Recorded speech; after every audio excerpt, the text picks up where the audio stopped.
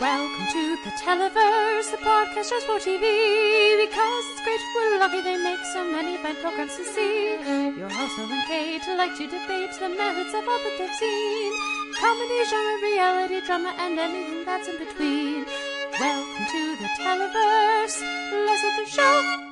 Hello and welcome to the Televerse. This is Kate Kulzick, joined as ever by Noel Kirkpatrick. Noel, how's it going this week? I've developed a little bit of a cold, which is fun when you have to do a podcast. Yay! It actually got really worse today, so this will be fun. Yay. Listeners, this is going to be a short one for us at least, because I'm on location, as you can probably hear based on the audio quality, and Noel is sick. Now, I hope that this is sick and not flu. Oh, I think it's just a cold. Okay. Excuse me. I'm not running a fever or anything, so... And I do get flu shots. I did get a flu shot. Yeah. But, I mean, that's only a certain degree of effective this year in particular, it seems like. But, so I think it's just a cold. Yeah. Okay, well, we will get to it and keep things snappy here so you can go rest your throat and have some soup and everything. I've had so much soup this week, Kate. So much soup. Good times, good times. At the end of the show this week, we're talking with friend of the show, Corey Barker from TVGuide.com about the 25th anniversary of WWE Raw, which we recorded before the actual episode. So we don't actually talk about the 25th anniversary special, which opened, of course, with Stone Cold coming out and slamming Shane and Vince McMahon, which is just so appropriate. But we talk about the history sort of the show and our relationships with it and sort of how what we've noticed in the progression of the show over the past 25 years. So that was a really interesting conversation. It was super fun. That's coming at the end of the podcast. Yeah, no, it's really great, and something that we haven't really discussed on the show before. So I was really pleased that Corey came on to discuss it with us. Yeah, it was super fun. So look for that at the end. Before we move into our week in TV, we're going to skip the TV news this week, guys. We'll do some next week. But we did want to mention we got a comment on the website from Vincenz wanting to know about a couple things with our resolutions from last year. Did the two of you make a list of the things you watched and what you thought of them, ranking them or something? I was wondering, especially when it comes to Kate's resolution of watching more YouTube and web series, which shows she liked the best. I think you guys kind of did that, but if I remember correctly, there were a few ones missing. So for me, the ones that I ended up liking the best was, oh goodness, Caleb, the one with Caleb. I'm sorry, I don't have internet, everyone, as I'm recording. So the ones I ended up liking the best were Pride and Prejudice adaptation and the Her Story and the Wondrous and Gay Life of Caleb something. I will put it in the show notes. Those are the ones I ended up liking the best, but I also really liked Carmilla. I really liked several other ones that we did. How about for you, Noel? Which was it was in your top 10, so that was your favorite anime that you watched. Right, I had two that ended up in my top 20, so I had Sakura Quest and Descending Stories. Were both in my top 20, but I do have them listed in my spreadsheet. But those were the two best ones that I watched by far and away. Yeah. Vincenz continues that he checked out Carmilla because of our conversation around it and ended up really liking it.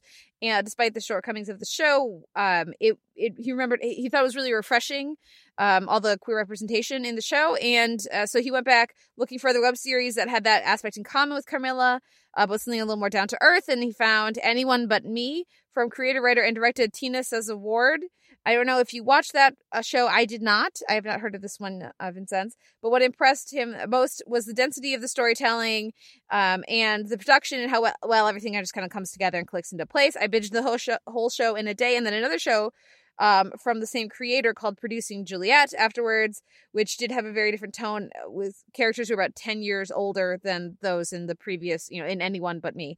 I'm not very good at reviewing a show or even telling people what I like about certain series, but I like smaller, less loud, and low-stakes dramas more than something big and flashy.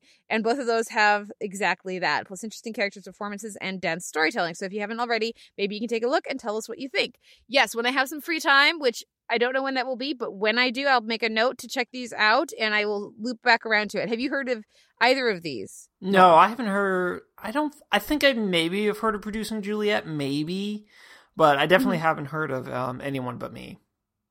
Okay, so more on this when we have more to say. We also heard from Glenn, who appreciated our discussion of Good Behavior.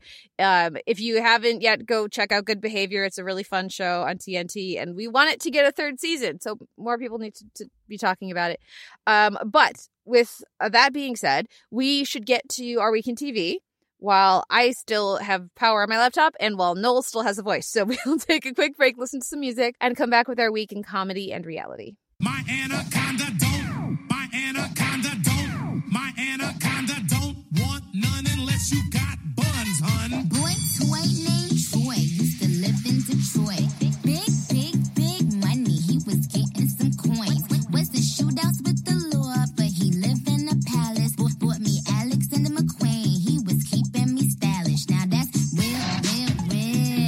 One in my purse, cause I came just to kill. Who wanna go first? I had them pushing daffodils. I'm on some dumb shit. By the way, what he say?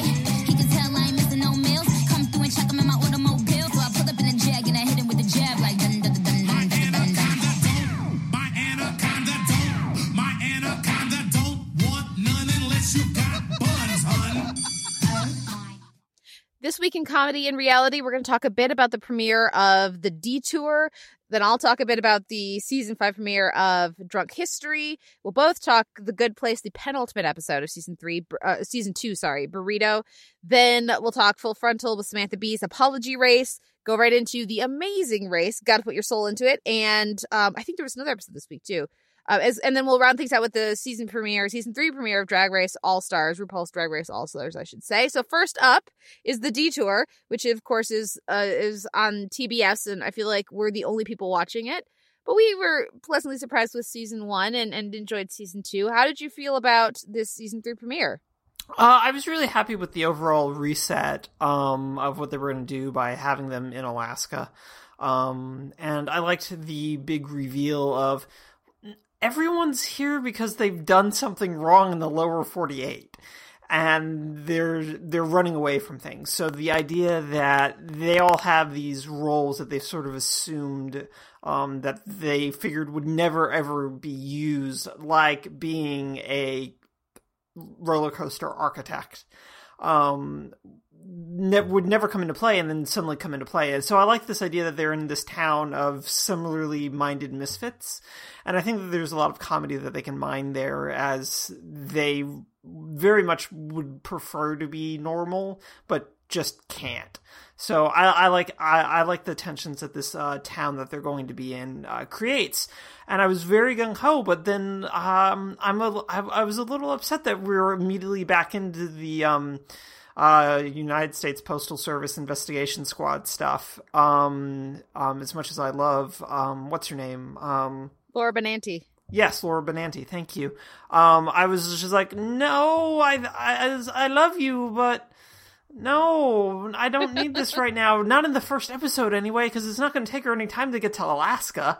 So, I'll be curious to see how they, since they're fast playing that, what they're going to do there. But I was just like, I just kind of need you guys to hang out in Alaska for a little bit. But how did you feel about the run? I was just kind of like, okay, that's fine. Whelmed, I think, is an appropriate descriptor. I was less enthused with season 2. I was very excited about the beginning of it, but then I felt like it kind of petered out, and the Uspis thing certainly didn't really pay off the way I think they wanted it to. I always enjoyed this cast of characters. It's lovely seeing Natalie Z gets actually like some interesting things to do, at least comparatively to what she's gotten on other shows.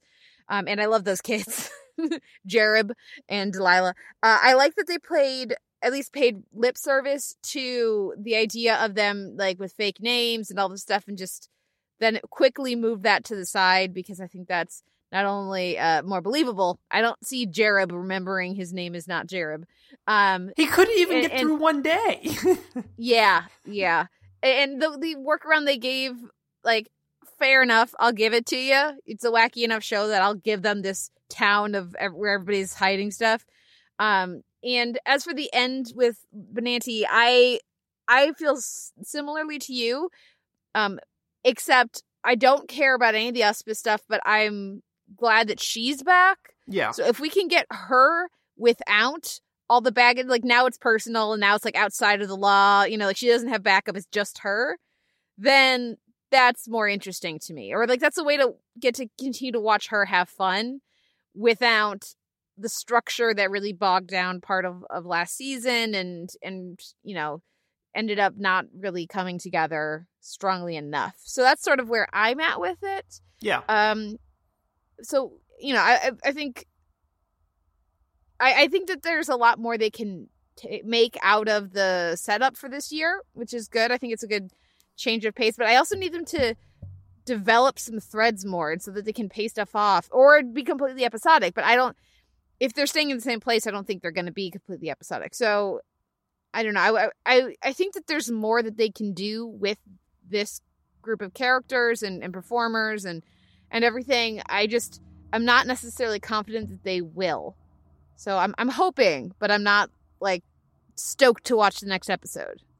Yeah, and I think that's a fair concern to have. I'm willing to give them a little bit more leeway, I think, but I totally get where you're coming from, and I don't disagree that they should probably either develop threads more or just go strictly episodic, and they won't go strictly episodic. They've never really been strictly episodic. I mean, even in season 1 where they were pretty, like, just sort of location-driven based on the whole road trip motif, they still really pushed forward a lot of stuff. So I don't know that they're comfortable with that anymore. But I will also always be here for Jason Jones trying to drive a snowmobile over a river and just watching that just fail immensely. It's very good. The skidoo and the subtitles for the skidooing, what you skidooing, was delightful, and hopefully they'll get a little more creative with their Alaska humor and comedy, and you know, not quite so surface level, but I would very much appreciate if that was just like a theme of this season, is very Alaska driven, like subplots and recurring gags. So we'll see what they do. But yeah, the snow machine over the river was a good call. Snowmobile. Snow machines make snow. On that note, let's move on to Drunk History, which had its season 5 premiere, Heroines. This was a really terrific premiere, Noel. I know that this is not your show, but I highly recommend it to you and any of our listeners because the storytellers, the drunk historians, were Paget Brewster, who's always terrific, and Tiffany Haddish and Amber Ruffin. 3 excellent storytellers right there. As reenactors, we had Evan Rachel Wood, Busy Phillips, Mandy Moore, and Alexander Skarsgård showed up under this like massive beard too. And they all were terrific. It was super fun. The Tiffany Haddish segment has been kind of making the rounds. They put it up at Vulture and some other places to kind of promote the new season. But like really all of them, it was a very consistent first episode, and they it was delightful. It was super fun to watch. And so to dedicate the first episode to lady heroes and having, you know, Paget Brewster and Tiffany Haddish and Amber Ruffin, all like people were talking about Paget because that's her Twitter name, Paget. And Tiffany Haddish. People were not selling Amber Ruffin. Like I think they needed to be pitching that way harder because of course she's delightful on Late Night with Seth Meyers. So yeah, I was very pleasantly I was very pleased with the premiere, and I look forward to sharing it with my family. Does any of that sound like enticing to you at all? It actually sounded, after you left a note in our document about it, I was going to make time for it, but then I kept watching Mosaic. So I did not make time for Drunk History this week, but I may circle back to it after we get done recording. Yeah, it's badass ladies fighting in the Revolutionary War, saving art from Nazis, and then starting the American Red Cross. So there's some nice yeah, I think if I had to pick a favorite, I think it's Busy Phillips channeling Tiffany Haddish, but like they were all terrific. So yeah, it was a very strong premiere. Let's move on to The Good Place and The Burrito, which our judges Maya Rudolph. Our judge was Maya Rudolph, which was delightful. Yes. And very, very good casting. I was very happy with that. Yeah, definitely. And with her burrito and a little extra dollop of envy on it. How did this episode work for you, setting up the finale and, like just very consistently judging the characters? Like it's very clear what's going to happen by the end of the episode. And then we get a little wrench with Michael and Janet showing up. But how did you feel they executed this build up to the judge and the individual trials they had? I liked the individual trials, and one of the things I've really appreciated about the consistency about this show is regarding Eleanor and how it's not that she's particularly smart, though she is. It's that she's just super observant and aware of whenever someone's trying to con her, because she herself is constantly trying to con people.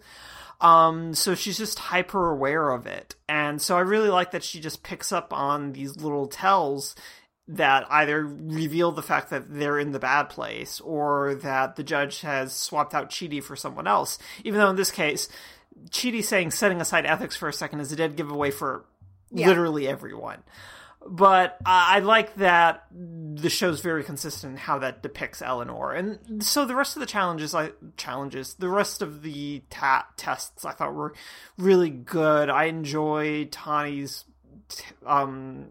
hotel hallway of temptation and Jason wanting to play Madden, but he couldn't play with the Jaguars. Go Jaguars!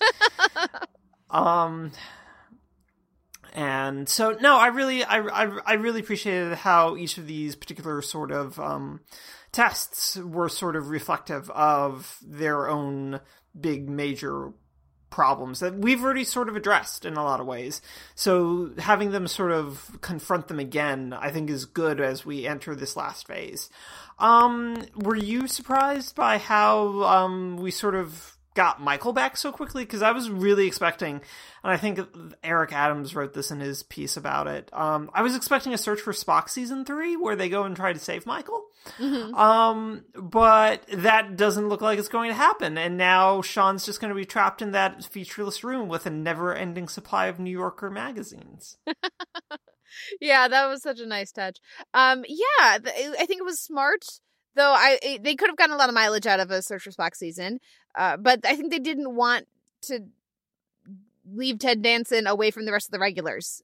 So, he would be great, they would be great, but they're better when they're all together. So I think that's why they decided to bring him in. And clearly, they have a stronger sense of what they're doing next season and in the long term than we do, because we're just standing here going how are you getting more seasons out of the show? Yeah. And they apparently are not concerned about that. Or if they were, they would have done the Search for Michael season. So, we'll see what happens with that. I thought that having Janet, especially with her, however many hundreds or thousands of reboots, having her able to adapt and figure out how to be bad Janet, and it's part of this continuing thread of the show examining what it means to be good, and can you be bad and also still good, or all this different conversation. And it's just fun, and it's a nice surprise. And Darcy Carden is always fabulous, so she does a good job too. But having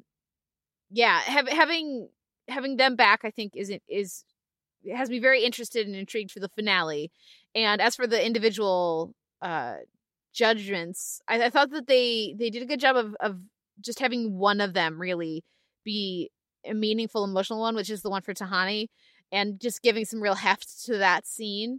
And then just Chidi is just literally just pick a hat. They had the balance of comedy and pathos, I think, just right for the four of them. And the one with Eleanor is a bit on the nose. As soon as Chidi starts to, he's not dithering enough. He should be more upset. He should be pacing. As soon as he takes her hand, I like that they didn't make that be what tipped her off. I like that she was that was what put it over the top, but she already noticed that he was saying things that Chidi wouldn't say. So it's not just the romantic angle, it's also just everything. I appreciate that. And I look forward to, like I said, I'm looking forward to the finale. They do not have a screener up, so I have not seen it yet. Any thoughts for you about this Michael and Janet stuff? No, I really also liked the Michael and Janet stuff and really appreciated, again, well, just what you were saying about Janet's whole reboot thing, that she can learn to pretend to be bad anyway, within a particular context, but just very much wants to be good. All the time, is not comfortable not being good. And so I really appreciated that. But I also appreciated that they basically just gave her like 2 big stunt sequences, and that made me also very happy. I'm sure both Cardin and the fellow who plays Sean, whose name escapes me, both probably enjoyed that sort of like break in their typical routine of what they're typically tasked to do on television. So that was fun too. Yeah. What are you looking forward to most for the finale? Seeing how I'm just super curious about how they're going to set themselves up for season 3 on just like a narrative level. I'm really, really curious about how they're going to set this up, and how whatever scheme Michael has potentially cooked up to get them out of this pickle, since the judge is just like, I've already sentenced them. They're going to the bad place. We don't have an appeals process, I'm assuming, because I am an all-knowing entity that was created when there was nothing but hydrogen around. So I'll be curious to see how Michael talks them out of this and into the good place, or what happens with this. So yeah. Also, we should note, this is the first time we've seen them in the clothes that they would want to wear. Yeah. Which I think was a really neat thing to do. And like Eleanor's wardrobe is so different than anything we've seen her in, because as like there were some interviews with the costume designer for the show that were going around a while ago, but she's always been wearing things that fake Eleanor would want to wear. Yeah. And so like to see her, it was striking to me. It was just, it's like so different. It's like, you look weird. Go put a blousey, like, peasant-y shirt back on, because that's weird.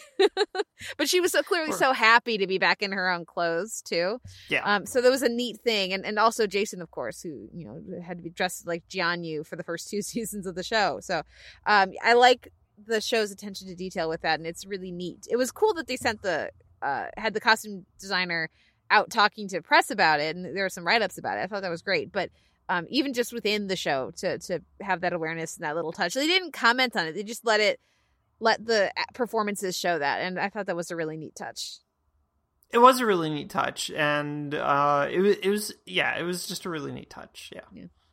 Next up is Full Frontal with Samantha Bee and the apology race, which they've been hyping for a little bit. They sent, for those who don't watch Full Frontal with Samantha Bee, they sent their correspondents out 2 weeks ago to apologize for anything that Trump said or did that they felt required apologizing to people. And they hit the jackpot with their timing. I mean, granted, he's doing things constantly that require apologies, but like they really, it was a list of like 61 things that he had done in those 2 weeks that required apologies. But they really hit on a particularly notable 2 weeks. How did they do?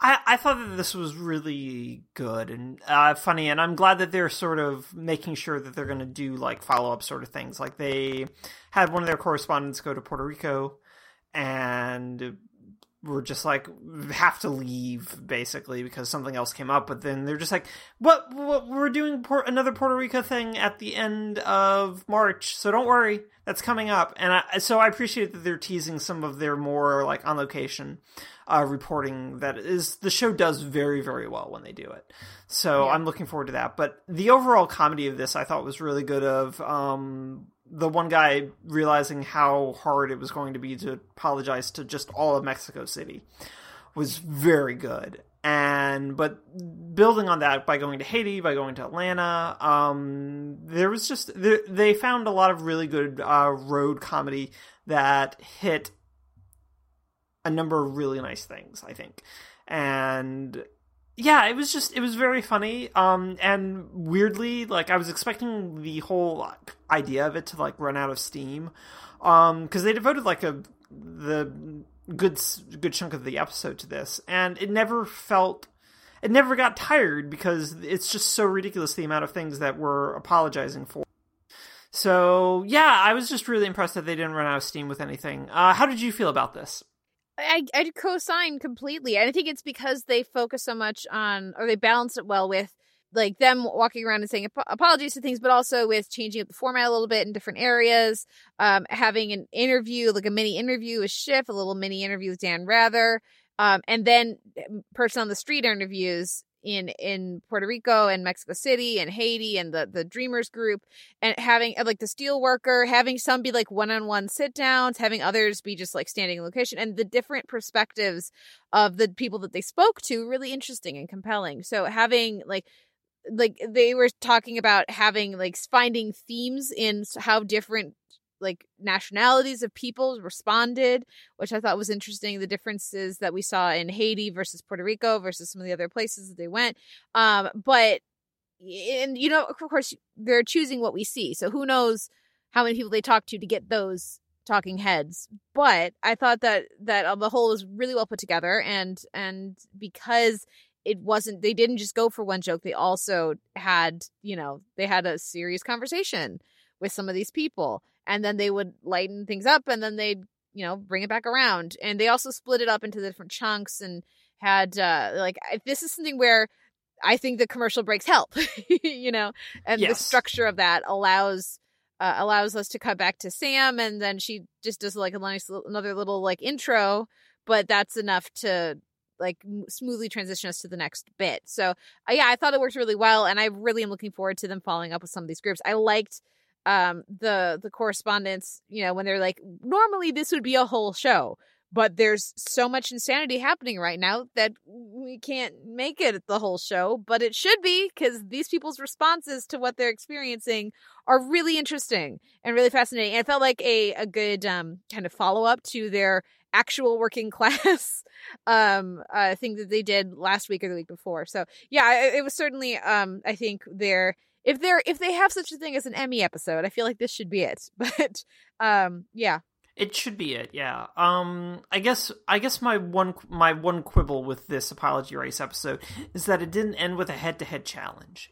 I think it really needed a head-to-head challenge, Kate. Well, that's going to take us into The Amazing Race, and they had 2 episodes this week, back to back. I have Got to Put Your Soul Into It, and I don't actually have the title for the other one in front of me. But I think that they're just sort of combined together. Like okay. My DVR just gave him 2 hours and didn't give me a second episode title. Okay, fair enough.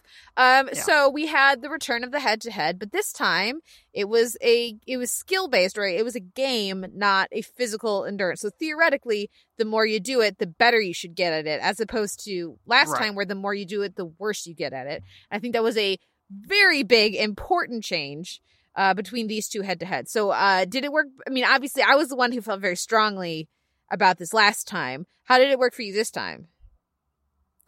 I prefer something like skill-based rather than like physicality-based for head-to-head. So this worked a little bit better for me as well, but, well, I'm saying as well as if I know how it worked for you. But I think it worked better, at least sort of on an entertainment level, and it especially didn't feel as like drawn out as like the races did in terms of like the course and the spells and all of that. So this whole sort of like bocce sort of game allowed them to kind of have a little bit of suspense built in, as opposed to just watching people wipe out with bags of fries on dollies. It's just like that gets old very quickly, and here you get something new each time, I think. So that I think helped sort of make it a little more entertaining and a little more compelling, even if, again, I don't really like the premise of just sort of everyone having to stop and wait and do this thing and then maybe get held back, even if they did really well on everything else. Yeah, it feels like, for me, it's overweighting one aspect, which, of course, they can do whatever they want. It's their show. They're deciding the rules. But, yeah, it feels like it's not fair, but it's their show and it's their rules, so it is fair. But it doesn't feel like it's in the spirit of everything else. And it ties in with this idea of them putting in these travel things such that everybody gets regrouped again, so that nobody can get too big of an advantage. Because and then at a certain point, it's like, okay, well, but what are they looking for to be a good contestant on the race? What do you need to do? If you can do everything right, and you just suck at throwing stuff, and that kicks you out of the race, that doesn't seem like, you should be able to make up time in the various things that you do. Is sort of how I feel about it. But I definitely think this is an improvement, like you were saying, over the other one. You read my response correctly, and we'll see. I mean, clearly they're committed to this, so we'll see how many more of them they have. I would love if let's have a word puzzle. Let's do that. Let's have some of these other things. So they've done a physical challenge. They've done a skill-based thing. So now we'll see what happens next. I liked the puzzle. Thought that was cool. It's a shame that more people didn't do it. Though yeah. I get why. The proposal I thought was sweet, and it was nice that it came like that they won and then he proposed. It's like, let's make the trip to Bali our honeymoon, and that was a sweet way to do it. I was very concerned for them. I was like, are you seriously going to propose to your girlfriend as you get eliminated? Because, yeah. What did you think about it? Any of that other stuff? How are you feeling about the teams right now? I also really liked the proposal, and I liked that there was this sort of, no, we're going to pause the whole what place you came in thing because there's a proposal happening. Hurry up and get here because this is something nice that's happening right now that's enjoyable. So please hurry up. So I liked that aspect of it. And as for the teams, yeah, I don't know anymore. Mainly because the challenges are just so weird. I keep waiting for Team Slam Dunk just to fall apart. Mostly just physically. I'm really, really, really worried about both of them. Wait, Slam Dunk? Yeah, Slam Dunk. The NBA team? They were eliminated. Oh, they were eliminated, weren't they? Yeah. Oh. Yeah, see? I was right to be worried. I was thinking of okay. The one half of this is why 2 hours are bad. Yeah. It all blends together. It all blurs together. So I was worried about them. But yeah, so the rest of the teams I'm not sure about right now. And I really just hope that the Twins just maybe hire drivers for the rest of the time since they can't back cars up, apparently. Yeah. Is that a difficult thing to do in Europe? Is putting cars in reverse? Is that difficult? I have no idea. I've never driven a car in Europe, so yeah. I wouldn't be able to say. Yeah, I haven't either, but I was really concerned about them in those regards. Are you feeling like anyone has an edge right now? Not really. It feels very well because they keep clumping them, so it's hard for anybody to really get out ahead. I still am enjoying the Yaleys, so they're my team right now, and we'll see what happens. I thought I loved. It was awesome to watch how proud and excited Henry was of Eden when she got that boom in the face and just kept going.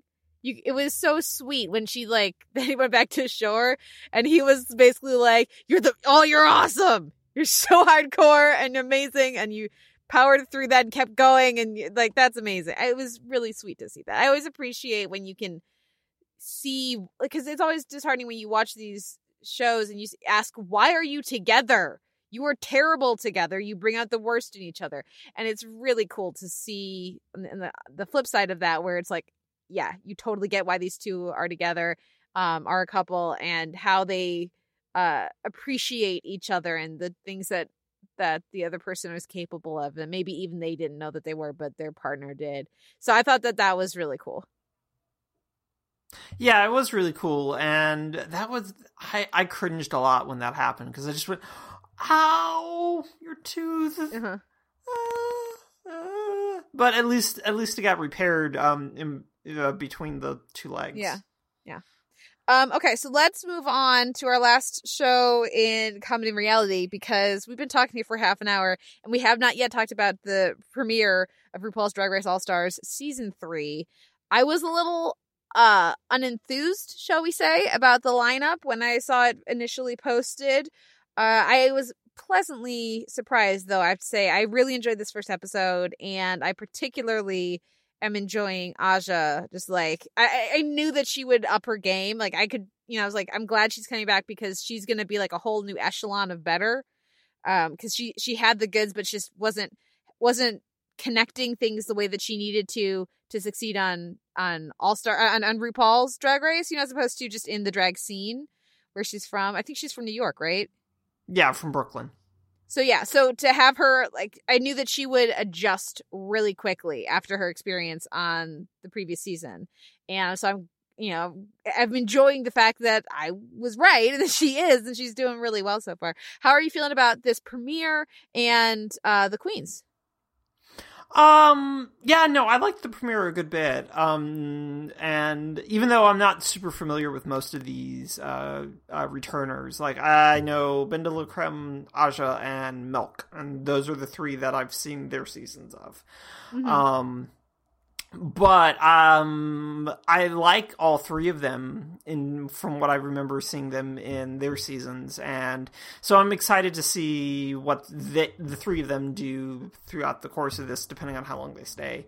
And so I liked the idea of them starting with a talent show, and I liked how some of them, like Thorgy, in particular, like, did something pretty different, but also who else played an instrument? Was it Trixie? Yeah, it was Trixie. She was terrific, I thought. Yeah, no, and I really appreciate that they both did something very different apart from doing a dance routine coupled with a lip sync or just a dance routine. So I was very, very happy about that. But immediately, of course, Kate, I have to ask you, what did you think about Thorgy's playing? Thorgy did a good job. Clearly, they can play. They were out of tune on the high stuff, but actually the fact that they were a little out of tune and still good tone and everything, but just like, a little pitchy, really emphasized to me the fact that this was live. Mm-hmm.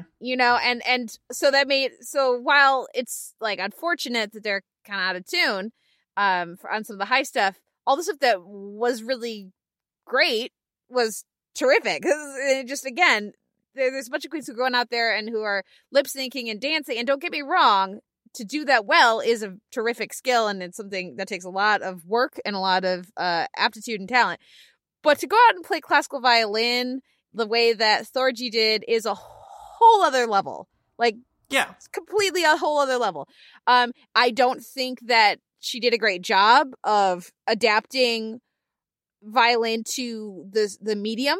I think it was very strange. She came out and was just playing like straight up classical. Like, that doesn't fit with like how you are dressed. I was thinking of like Sasha, right? So if Sasha came out and was going to play violin, if Sasha could play violin like that, like, they can't. But the outfit would be commenting on the choice of classical, and then when she switched to the Rue song, there would be been a tearaway reveal, different costume or something, and it would have all been much more cohesive. So I think that like starting with like a couple measures of something classical and then going into more of like a live stage show kind of feel to the song or to the piece would have been a much better choice. I am watching going, okay, respect, that's really hard to do, and you sound really good doing it. But most people at home aren't, because those people at home just watched a bunch of other people who were air quotes singing to something that sounded perfect because it was recorded in a studio previously. They don't understand what it means to play violin live like that. I'm assuming that it was live, and so that's not going to mean anything to them.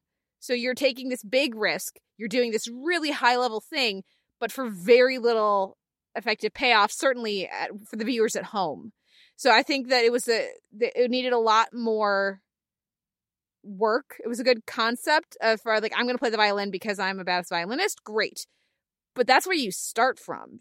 Like, it needed a lot more thought and a lot more cohesion, I thought. Like, for me, Thorgy was in the bottom.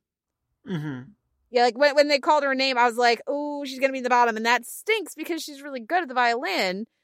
But it was not, what she was doing didn't match with what the vibe and the energy of the show was. It was too sit back and be respectful, for too long of the segment.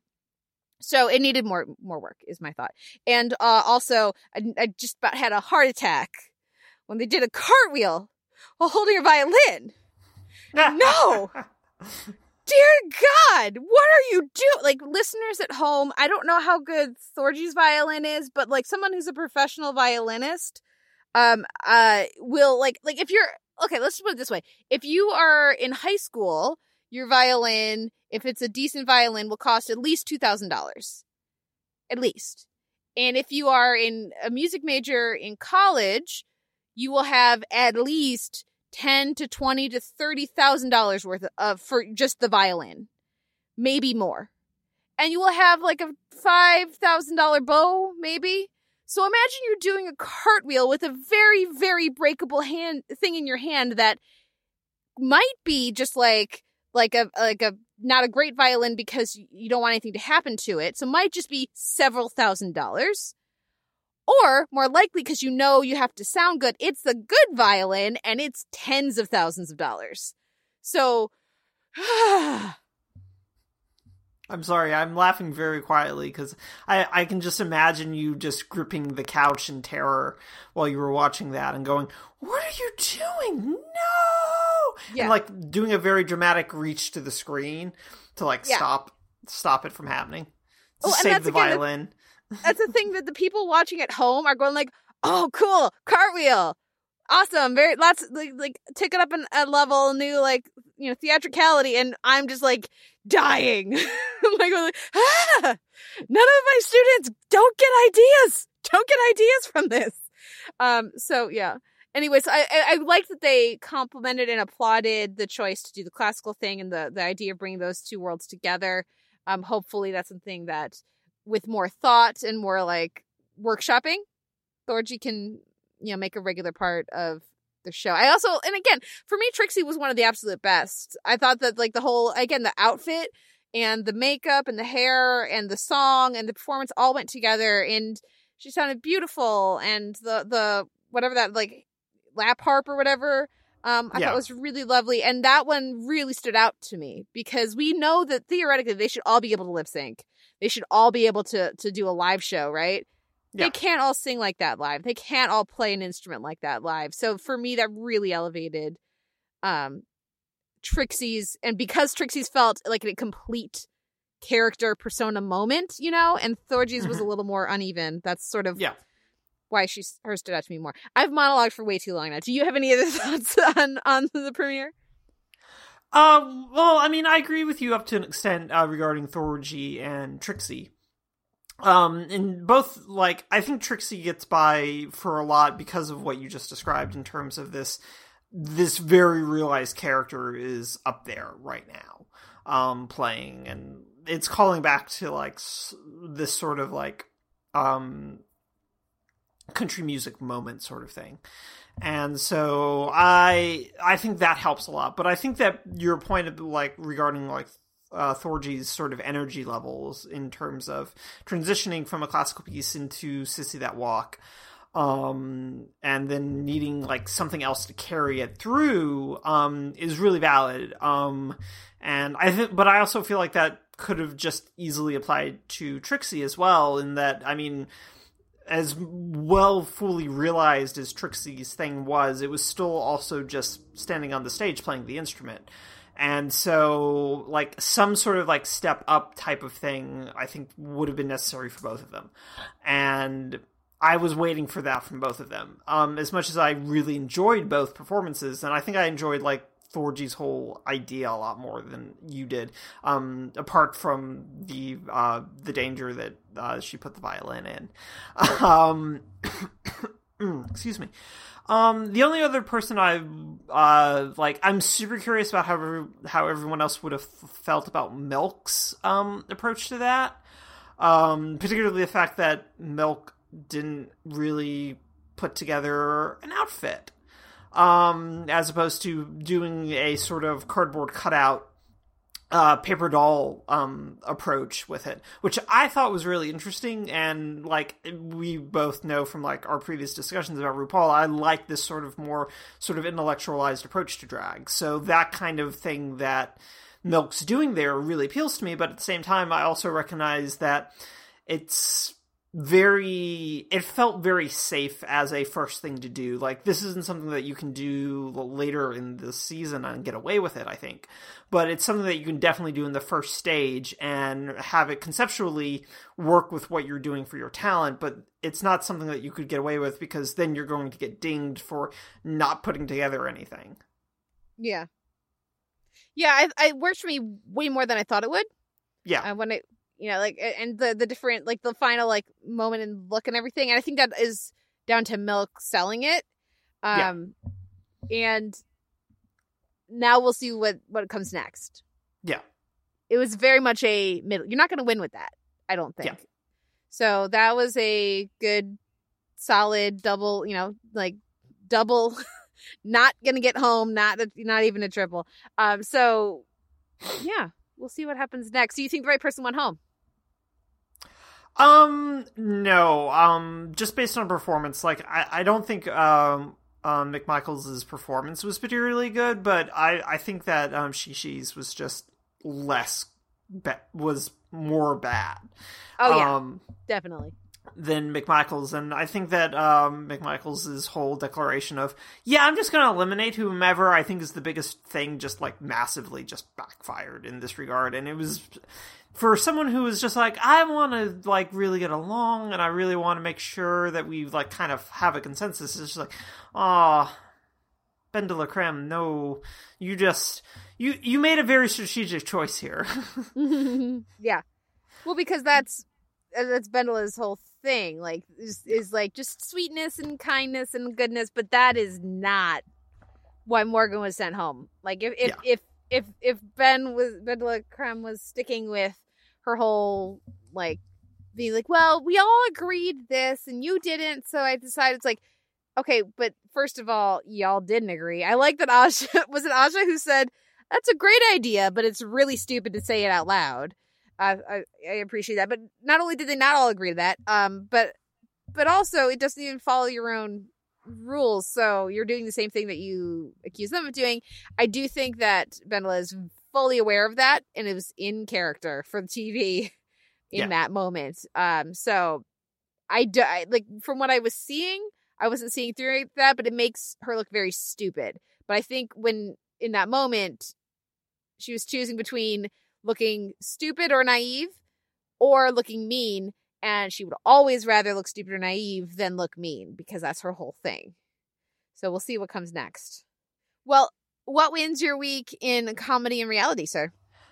That's a good question. Top Chef was good, though I'm like eagerly awaiting to hear back what you thought about Restaurant Wars.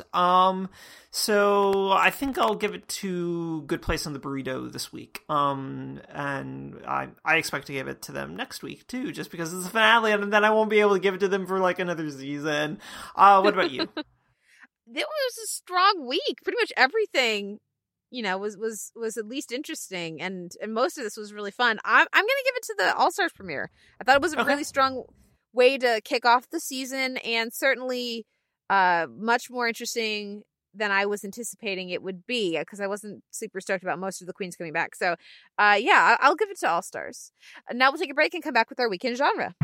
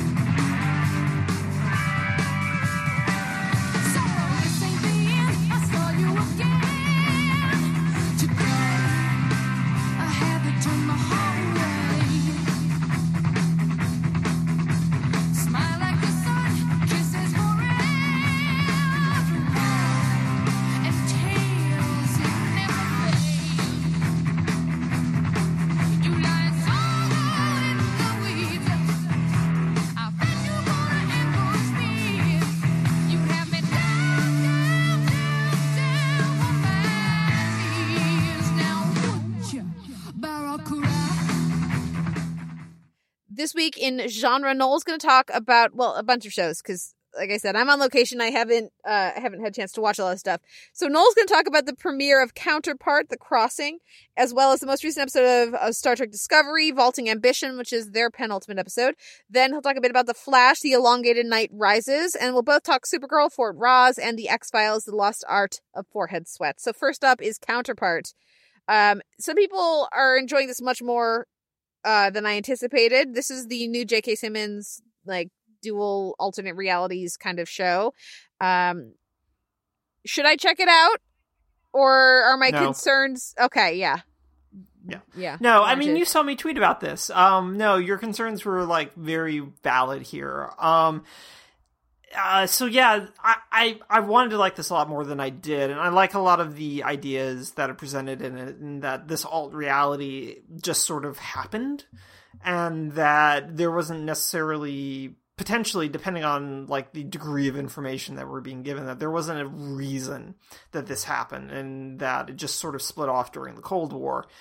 So I really like that concept of it, and I like some of the tension that comes through really clearly between the two Howards, which are the J.K. Simmons characters.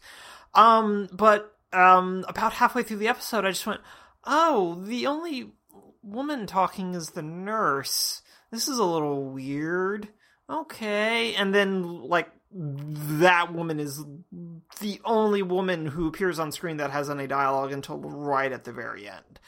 And that last little moment is intended to be sort of a big reveal sort of thing, but it's not, because of who you cast. And I was like, well, where is she? Oh, here she is, type of thing. And it was very obvious what they were setting up for. And yeah, so it was really tough to watch, and just in terms of like, oh, these are just spies and boy spies playing boy spy games and wanting to defect, or like something's going bad on the other side of the alt universe and no one knows who to trust, and it's just like, oh, this is boring, but at least there's a lady assassin trying to kill all of them. That's interesting. Maybe she'll succeed. It was sort of where I ended up towards the end of the episode, which is not a great thing to be by that point. Based on the cast list, there are a few more like prominent female characters coming, but that first episode just makes me like really antsy about what they're going to be given, or the degree of importance they will be allotted as the show continues. I may check out a couple more episodes just based on the strength of J.K. Simmons' performances. He does a really good job of delineating the personalities of the two Howards, and even like the physicality of the two Howards. It's a really good two-part performance, and so that's almost enough to carry me, but the writing isn't like super duper compelling just yet, because again, a lot of it is in this spycraft sort of cloak and dagger intrigue that makes for good writing on the page, but as dialogue, it's not necessarily the best thing to listen to for an hour. So I'll see how it goes and report back to you, but okay. I'm not entirely convinced that this is worth anyone's time right now. Okay, fair, especially because One Day at a Time has dropped. I could be watching that. So exactly. Yeah. Okay, what about Star Trek Discovery, Vaulting Ambition, and the reveal of the Emperor, and and all of that drama? How did this penultimate episode go? Well, first, not the penultimate. They have a couple more episodes, actually. Oh, how many do they have? Doing 15. 15? They're doing 15. Yeah, they're doing 15. Okay. So they've got another 3 episodes to go. I had the same thought because of how this episode ends. So, like, I'll add, like, a big spoiler thing here so I can talk a little more openly. So if you need to skip past to go to the next section of the next chapter for this, or skip ahead for a little bit. Yeah, look in the show notes for the timestamp. Yeah, do that, and so that I can sort of mention, like, the other big thing that happened here in this episode that happened at the end of it. So first, yes, Michelle Yeoh looks incredible, and she's really good as the Emperor, and it basically explains why in the world she agreed to do this in the first place, because she's having a blast. From just a costuming perspective, from a performance perspective, getting to play a villain, I think is really something she's enjoying. So I think that she is carrying a lot of the water in this episode. And as we sort of expected, Michelle Yeoh would be doing for this show if she hadn't been killed off in the first 2 episodes.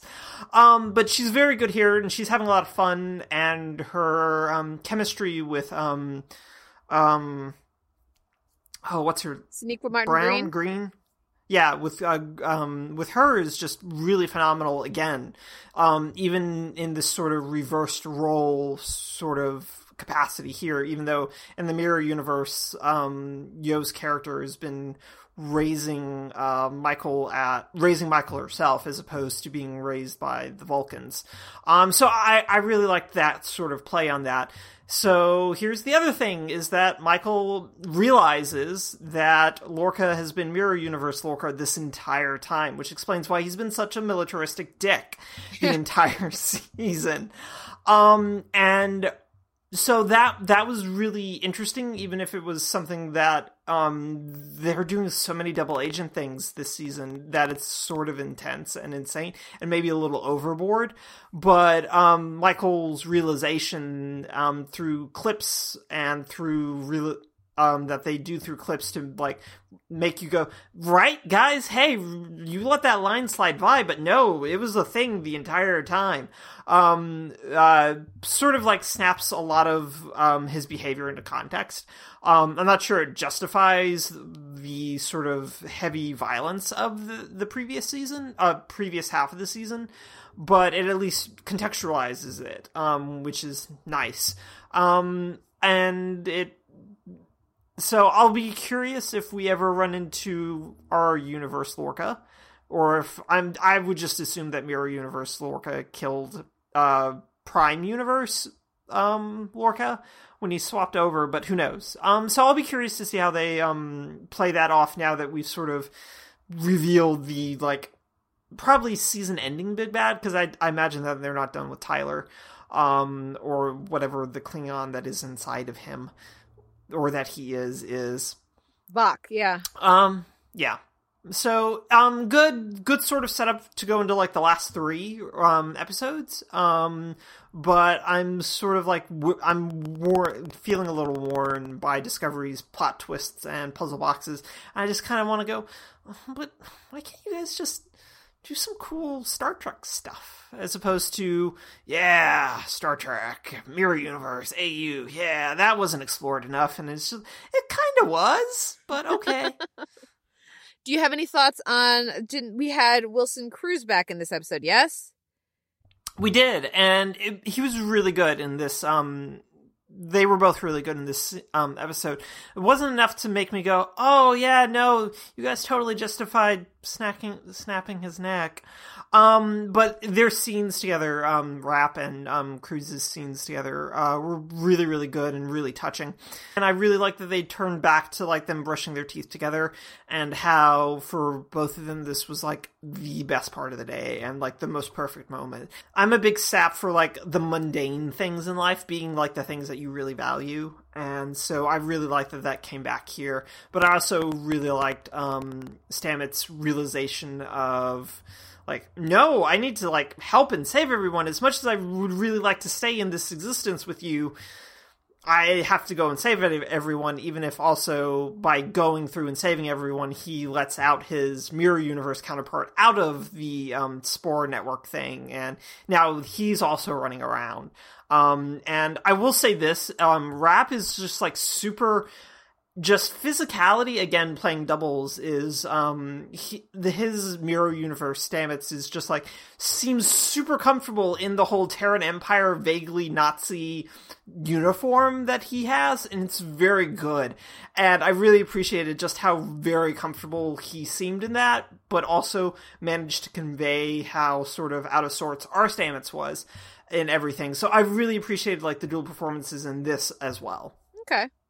Cool. Well, I'm looking forward to that. That they want to really earn all the talk they were doing about this is totally isn't bury your gays. They need to unbury that shit And if they don't, then no, you might think it was worth it, but it's still bury your gaze if one of them or two of them end up dead or crazy at the end. So yeah. Anyways, okay, let's go to The Flash, The Elongated Night Rises. So I'm guessing it was a very Dibny episode? Yeah, it was very much Dibny coming into his own episode of like really heeding the call of being a hero and accepting that he needs to step up, especially since Barry's in prison now. And I just kept going, oh, this is really boring. Mainly because, we've seen this play out on all of these shows, all of the Arrowverse shows, of someone who was maybe either a reluctant hero or sort of a plucky hero, like, embracing that. And this is a very well-worn sort of trope within the superhero narratives. But it just, we've just seen it so many times at this point, and on The Flash of, like, we believe in you, you can do this, you need to do this because otherwise people are going to die, sort of thing. So going through this again with Dibny just made me go, yeah, but if Wally was here, then we wouldn't having to be doing this whole, I don't want to be a hero because I could get hurt type of mentality, which is what he has, of like, Wally knows what he's signing up for and would be dealing with this in a way that fit with who he is, as opposed to us getting another hero's journey sort of narrative here. The only other thing that I really want to say about Elongated Night Rises is that, again, they had another really nice love letters to fans of the 1992 Flash, where Trickster, this show's Trickster, breaks out of prison, and thanks to his mom helping, his mom is the same woman who played Prank on the original Flash opposite Mark Hamill. And so that was, again, really fun that this show's universe is like continuing to play with that, considering they hadn't done that really, really recently. I really liked how that came through here. So that was just a little bit of fan service, but it was a lot of fun, and so that aspect of it was a good deal of fun. But I didn't need the team comes together to help Dibny like realize his true potential sort of thing, because it was very silly, even if it just reinforces how much of a leadership role Iris has taken on Team Flash, and I really like that, but I can get that with her having these kind of conversations with Wally. So, meh. Yeah. We're still going to be grouchy about that for a while, listeners. Okay, let's move on to Supergirl and Fort Roz. I got to say, this one, I think, suffered for me from overhyping. I saw a strong response on Twitter. People seemed to really like the episode. I only had time for a couple episodes, so I watched Supergirl, and I was like, I thought it was fine. I didn't think it was particularly strong. I liked how lady-centric it was, because, of course, the most interesting relationships on the show are the relationships between the ladies. So, but then when I realized that it was, they're bringing back Livewire and they're bringing back Petra, because I do not know what that character's name is, and I do not care. It's Yael Grablack from Jane the Virgin. And then this opportunity for Supergirl, for Kara, to spend some time with Lara, right? Is it Lara? What's her name? Saturn Girl. And all they talk about is Mon-El. Like, all any of them talk about is Mon-El, and I don't get it. It's your only opportunity. It's your first opportunity to talk to somebody from, like, the distant future, and you're not like, hey, what's life like there? Or, so you're from Saturn. Like, there's so many fascinating things that they could be talking about. There's so many things that Kara, a journalist, should want to talk to her new, colleague at work, at least, about. And the only thing these writers can think of to have the various women here talk about is Mon-El. And I'm the person on the podcast who actually is not as anti-Mon-El as so many others. But and then at the end, when Kara is talking to them, and she tells Mon-El she did a good job. It's like, she's not a child. You're not reporting back to her parents how she did on the field trip. She should say, thank you. You did a good job.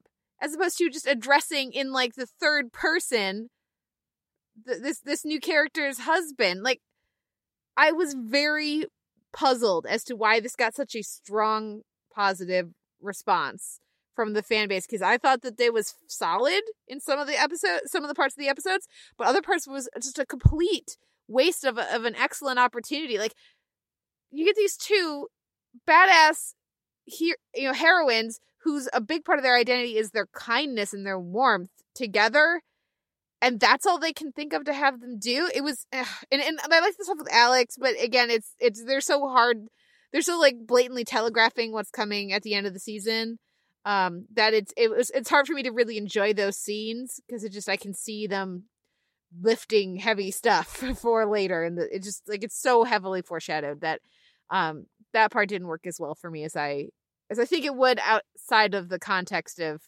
guess what, guys? Guess who Chyler Leigh's gonna adopt at the end of the season when her mom can't keep her anymore? So yeah, I thought it was fine. I'm coming off much more negative about this episode than I actually felt while watching it, and maybe it's colored by a very long week of rehearsal and practice. But yeah, I wanted this to be much better than it was. I think it's a really fun episode in terms of its concept, and its whole sort of breaking into a jail thing is always a fun thing to do. It's The Rock in space with ladies. What's not to love? But your entire point regarding what Kara and Saturn Girl talk about is just ridiculous and never ending. It's just like, oh, Mon-El's back. How do we know Mon-El's back? Because they won't stop talking about Mon-El. And again, like, I'm someone who really enjoys Chris Wood's performance and has generally sort of liked how the show conceptualizes Mon-El, not to the extent that the show is just deeply, deeply in love with this character, but that enough that I sort of appreciate sort of the dynamics he brings, but it's all they talk about in this episode. You're absolutely correct, and it's deeply, deeply frustrating, and it really limited a lot of the fun interactions that you can have when Livewire is even just like, oh, so tell me all how you feel about that, and it's just like, oh, who cares? I mean, we've been doing this for a little while anyway. But it also feels like really aggressively about trying to move them past that conversation, that they just decided to spend an entire episode about this so that they wouldn't have to talk about it anymore. Hopefully they never have to talk about it anymore. They're totally going to talk about it some more next week. Yeah. And so that was really frustrating. But I was really glad Yael was back as I want to say her character's name is Sai. I'm like 80% sure it's just Sai. And I was glad that she had like more dialogue and more stuff to do rather than just stare while a special effects wave emanated from her forehead. So I enjoyed that. But yeah, overall, I enjoyed the episode while I was watching, but as soon as I got done, I just kind of went, wait, there's a lot of stuff that I wasn't like super into.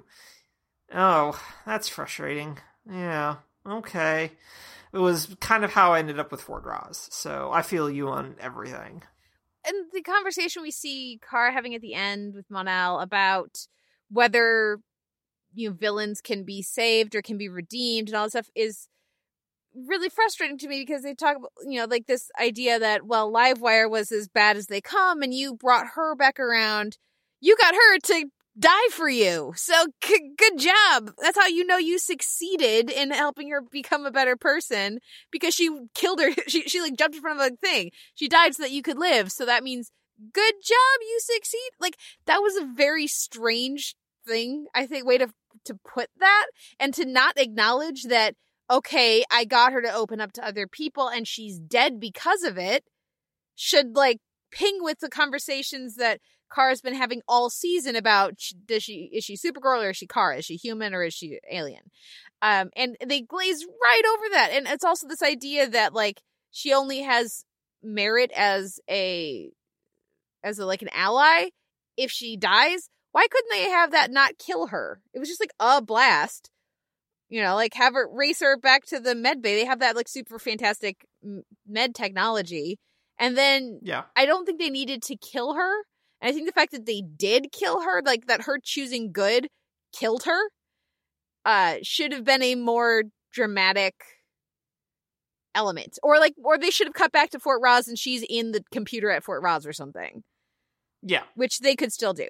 But I thought it was very strange to, like, just kind of jump around that part. Like, don't worry, you'll get through to Rain. She'll die to save you, too. I mean, come on. Because we all know she's going to die to save her daughter, probably. Yeah, probably. Almost certainly. Anyways, any other thoughts on Supergirl? Nope. Okay, let's kick it over to the X-Files and the Darren Morgan episode for this season, The Lost Art of Forehead Sweat. You know how much I love Darren Morgan episodes. I thought that the one last season was terrific and warranted, like, the production of the entire season, most of it crappy. Maybe not that super racist one. But just so that we could experience the where something, Curse of the Were Human, or I don't remember what it was called, but it was the one that was super funny last year. This year we get Brian Husky in the Rhys Darby role, which they're both delightful. Don't make me choose. But it was super fun, playing with the Mandela effect and like the Bernstein, the Mingala bears. effect, Kate. The Mingala effect. Yeah, I thought it was super fun. It's gotten to you. I still love it. Like, I still love these episodes, and I apparently am here for it all day long. I thought it was terrific. Though maybe not as meaningful and not as, like, emotionally evoking of a response. It didn't prompt as an emotional of a response as the one last year did. But I still really like this episode. What did you think? I really liked it as well. I liked the whole dismissal of alternate universe of like, no, that's stupid. Stop. And so I really appreciated that aspect of it. I always like when X-Files allows both Anderson and Duchovny to be funny, and Duchovny really goes heavy on the broadness in this episode, but it's very good broadness. Like, you mentioned his line reading of "confused the Twilight Zone and the Outer Limits. Do you even know me?" But also his like whole fainting thing at the end was very good as well. The main reason that I think that this episode works really well, though, is that it's a really solid sort of send up of what I feel like a lot of like the premiere was about.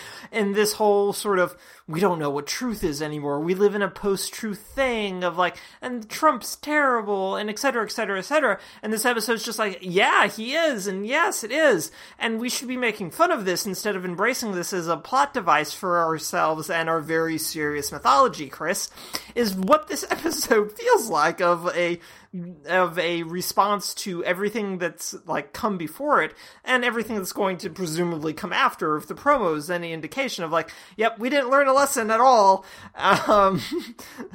And so I really appreciated that, and it's a very funny sort of way for them to engage a lot of, again, like false news and post-truth society and what a fact is anymore, and all of that sort of like memory recall of knowing what something is. I really appreciated that, and how it's presented in this really humorous, silly way, as opposed to this really kind of voiceover ponderous way.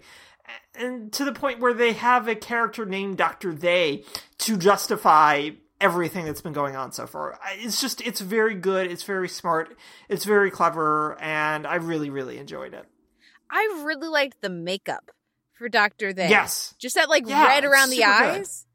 Good. Mm-hmm. Yeah, it was terrific. And it was, the pacing of the episode, I think, was really tight. Like, it kept moving along. There's not a lot of there. So they kept moving it so that you didn't notice, which I thought worked very well, and maybe better than it should if you just wrote it out on paper.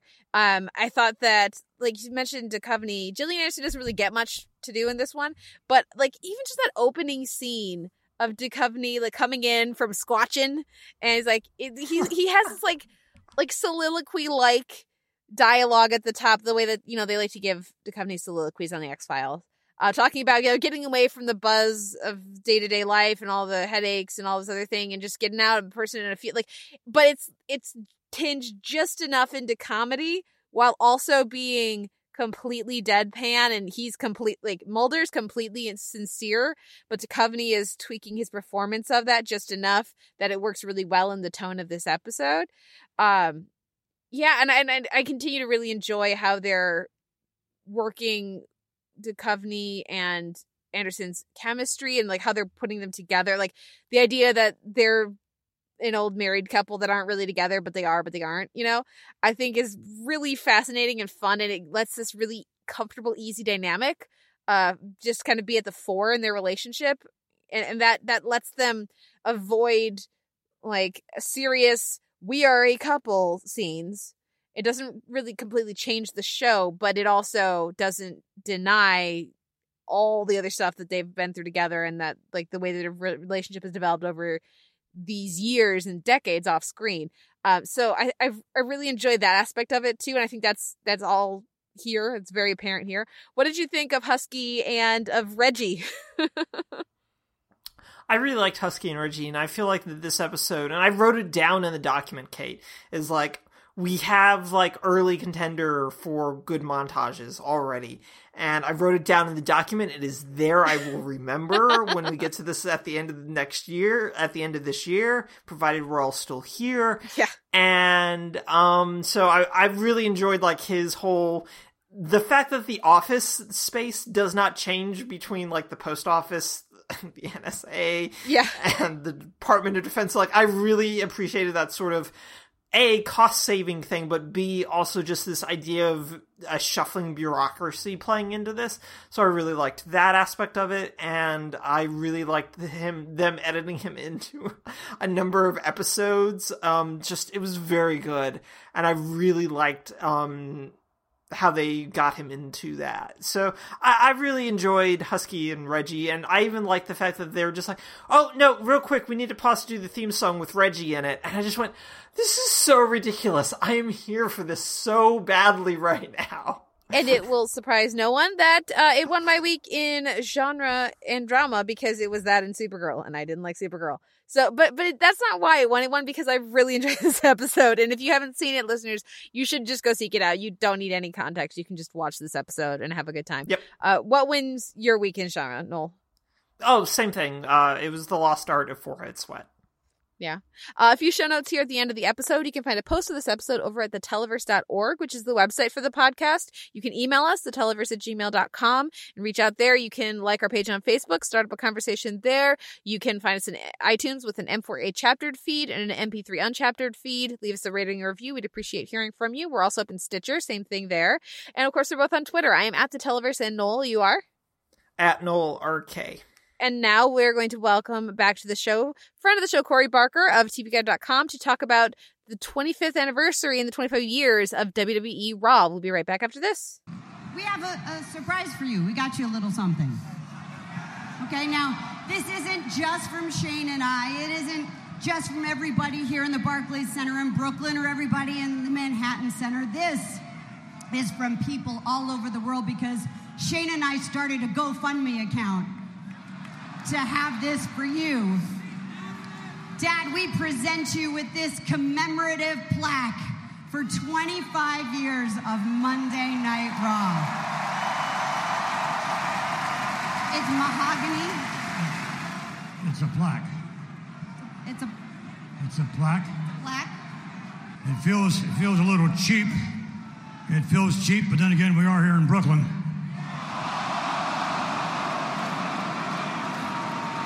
Give me a plaque after all I've done for you for 25 years, and you give me a plaque.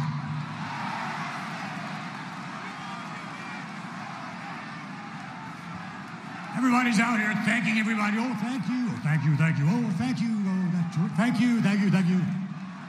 The only person in the world I need to thank is me, because I did it all. I did it all by myself. I didn't need any of you. I didn't need my family members. I didn't need anyone but me. No one. There's not one person in the world that's ever helped me. Not one.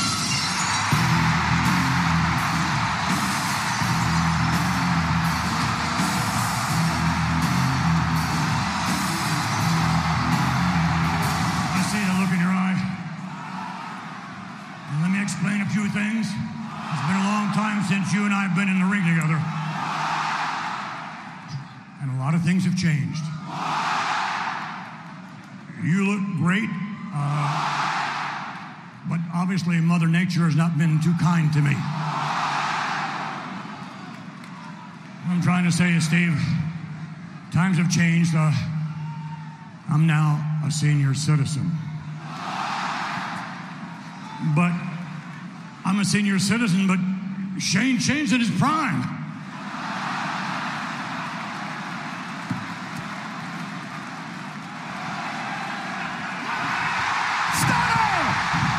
Stunner to Shane! The rattlesnake is struck! Mr. McMahon just threw his son to the wolves!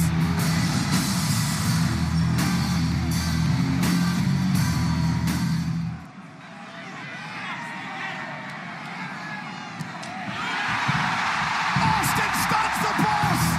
Austin stuns Mr. McMahon! Some things never change, Gold. I was going to say, but the more things change, the more they stay the same.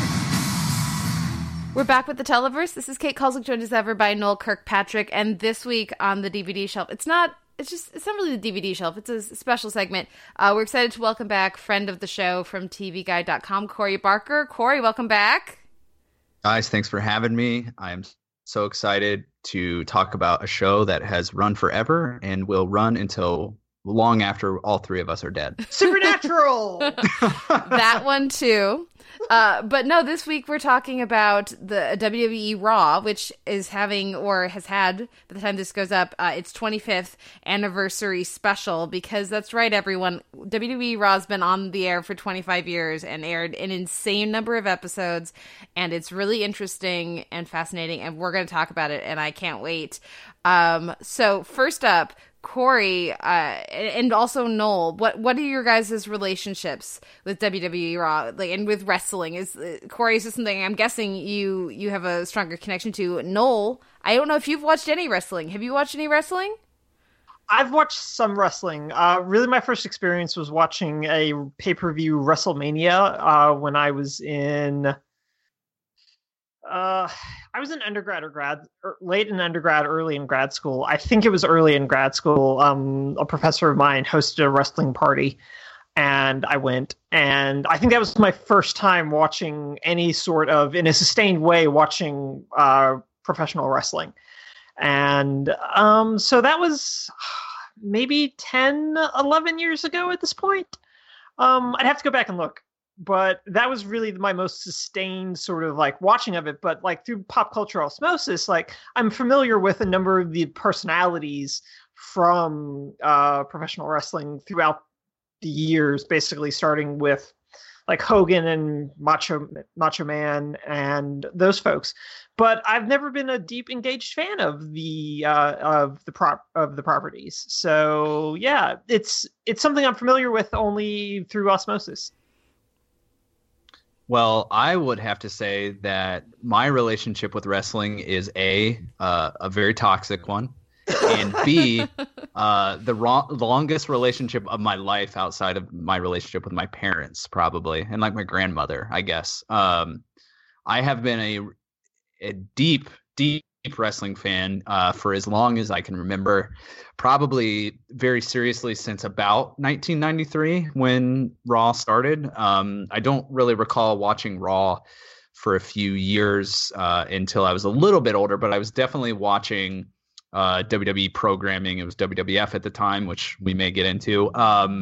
In 1993 when Raw premiered, I was probably more likely watching their Saturday morning show, which used to be kind of the predominant place on the schedule that they had before Raw, which we may also get into. But yeah, wrestling, as Noel can attest, due to our extensive, nearly daily Google Hangouts conversation, is something that's very near and dear to my heart, despite the fact that it constantly lets me down. It constantly frustrates me in a way that no other television show, scripted or unscripted, really could. That's interesting. I'm in between the two of you because I've watched way more Raw than Noel, and nowhere near as much as you have, Corey. I have two older brothers. So I watched a significant amount of Raw during the Attitude Era, as I now know that it is called. And I I was very familiar with parts of what we watched. So preparing for the segment, Nolan and I went back and watched the first ever episode. We watched some of the other ones over the course of, kind of just picking episodes going throughout the run of the show, the now 25-year run of the show. And it was it was really interesting for me, especially as I was thinking about, the different perspectives we would bring into the segment, how strongly I was immediately back in the storylines from the time periods that I watched. I remember them vividly. I remember significant branching arcs of the years of Raw that I watched, not regularly or religiously, just enough to be familiar, whereas then I would get to the more recent episodes or the earlier episodes and just be completely disengaged unless it was a particularly compelling match or storyline. But no, I remember in high school, I would, because of course I was a staunch defender of Buffy and other shows like that, and I would also defend wrestling, and I would also use wrestling to defend Buffy, because I would tell my brothers, you realize this is exactly the same as Buffy or soap operas. There's just more fighting, and most of them aren't as good of actors, but it's exactly the same. And then people would diss wrestling, and I'd be like, it is exactly the same as soap operas, only there's badass fight scenes every week live. And the notion that it's fake was always so absurd to me. It's okay, it took me a while to figure out that the whole thing was scripted, but they're really doing all of this, so that just they still are doing all of these things. It's amazing physical achievement. So I'm looking forward to this conversation because again, I was right back in with the Stone Cold 316, with Rocky, with Undertaker and Mankind. I'd forgotten about Dude Love though. And so that kind of era of the show, I was remembering Generation X and Christian and Edge and the Hardy Boys, and Lita showed up in a couple that I watched. I was like, yeah, Lita, you're awesome. So I was surprised to find that I still had such a strong connection to the particular eras of the show that I had seen. So does that mean that Stone Cold is Buffy, or is The Rock Buffy? Well, Stone Cold is definitely not Buffy. I think Stone Cold is more Faith, if you're gonna make a connection there. But I think that's a breakdown that we'll have to do another time, because otherwise we'll get too deep into the woods. But no, and that also, for me, leads to another conversation that I think we gotta have, and I'd like to have it up at the top here, and that is going back and watching these episodes and diving in with Raw. I was really shocked by just how horrifically racist, especially the premiere is. It gets better as you go on, but it's still there. There's still a really strong thread of racism that I did not remember as being so pronounced in the Attitude Era. And that is just it felt like as I went chronologically, it was really bad. And then it got better, and then it got worse again. And it's really disheartening. And it's not just in the scripting and the heel turns and such, but it's also in just the culture of wrestling and in a lot of these individuals. And I bring it up because you mentioned, is Stone Cold Buffy? No, Steve Austin is not Buffy, because Steve Austin beat his wife and is very racist. So this is something that I cannot divorce in my mind from any discussion of wrestling, because it's not just the characters and the writing of these characters on TV is crafted in such a way as to be racist and offensive, particularly pronounced with the villains, but just in general. But it's also a lot of the actual personalities and actors and producers and people involved in wrestling in their outside lives also have severe allegations of racism and other horrible things as well. So I felt like I needed to mention murder. Yeah, that too. Needed to mention it up at the top. Do you have any thoughts on this, Corey? Yeah, I mean, I think being a wrestling fan requires you to do a lot of kind of internal soul searching, oftentimes. Even thinking about the racial representation, the treatment of women historically, that has only really improved in any way in the last 2.5, 3 years. And there's a lot of reasons for that, some of which being, the popularity in broader culture of female athletes. And so WWE saw that as a promotional opportunity. The just internal politics of the McMahon family in particular, Vince McMahon's wife, Linda, is part of the Trump cabinet. Trump was sort of a looming figure in a couple of the episodes I passed along, but, Trump was a main part of WWE storyline for like a year. So the politics of wrestling are really gross. The culture of wrestling is really gross. And I think oftentimes that requires people who watch it, who maybe have slightly different politics than the people who are in it and make it, to really have to wrestle with whether or not they're okay with that. And in certain instances, you're not in any way, shape, or form. And you really have to think about, do I divorce performer from character, storyline from reality? But the thing that's so complicated about wrestling, as Noel and I have talked about the last couple of weeks in preparation for this, is that perhaps the most alluring thing about wrestling is how it blurs the lines between character and real human being, fiction, scripted storyline, and reality, quote unquote. And so trying to pull those things apart is impossible, and is like purposely impossible. Like the whole point is to get you all turned around in your head so that you're intrigued. Even if you're pissed off, like some people in WWE, maybe even Vince McMahon would say, great, you've given them a reaction, and that's all that matters. No, do you have any thoughts? Given the sampling that I watched, and also Corey filling me in on stuff, I agree that I think a lot of it is the fact that they want you to get so entwined that you're sort of like wanting to like pull it apart just a little bit so that you can find a way to keep watching in a lot of ways. And I think that's really clever. And I think that's really, it speaks to the large degree in which McMahon and his family come from like this long line of promoters, and they're always finding new ways to keep you roped in some ways. And even when you're not necessarily a big fan of it, because like Kate, when you were talking about like the premiere, it was just like, oh gosh, the depictions of this sumo wrestler are just terrible, and all the fat jokes are just really bad, and they're just endless. And the musical sting that they put in there every time they talk about him, yeah.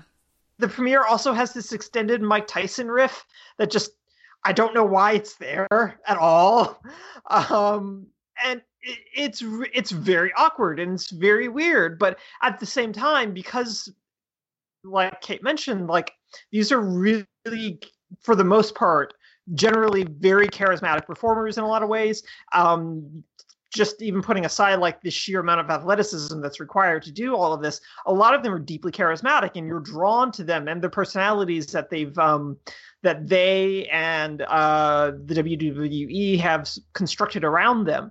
And so, yeah, it gets really sort of like, it gets sticky, and like tearing that apart, I think, is where like a lot of the whole, you guys know wrestling's fake, right? I think comes from, is like, yes, no, obviously it's fake, but because of that weird overlap of what's legit, to borrow, that's the right word, right? Legit?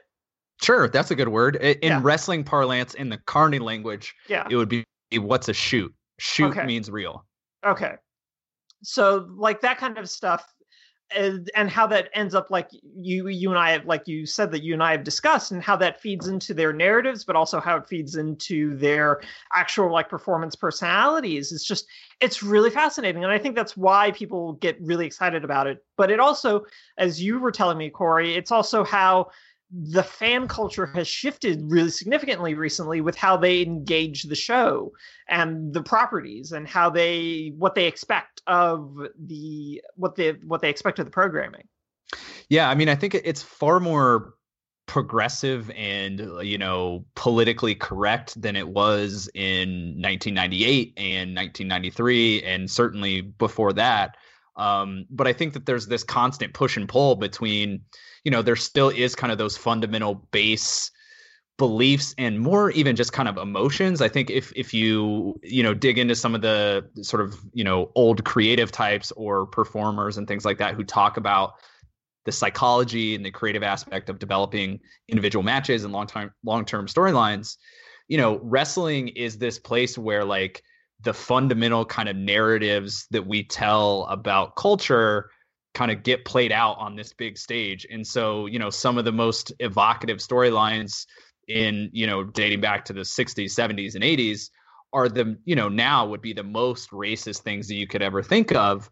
So it's kind of hard to filter that stuff out, even as we move into 2018, to the point where pretty regularly now there are still characters who fans like me who would say that they are liberal and progressive and whatever, enjoy, that are complete stereotypes and occasionally kind of wrestle with those stereotypes, but more often than not just personify them.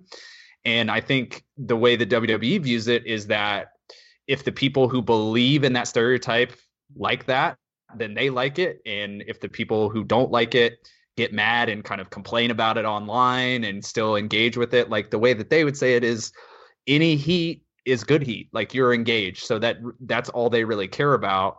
And they sort of assume that is a way to keep you interested, even if they never pay it off and have racist characters get their comeuppance or have, sort of sexist portrayals, sort of faded away. Like, that's still an undercurrent no matter what, even into 2018.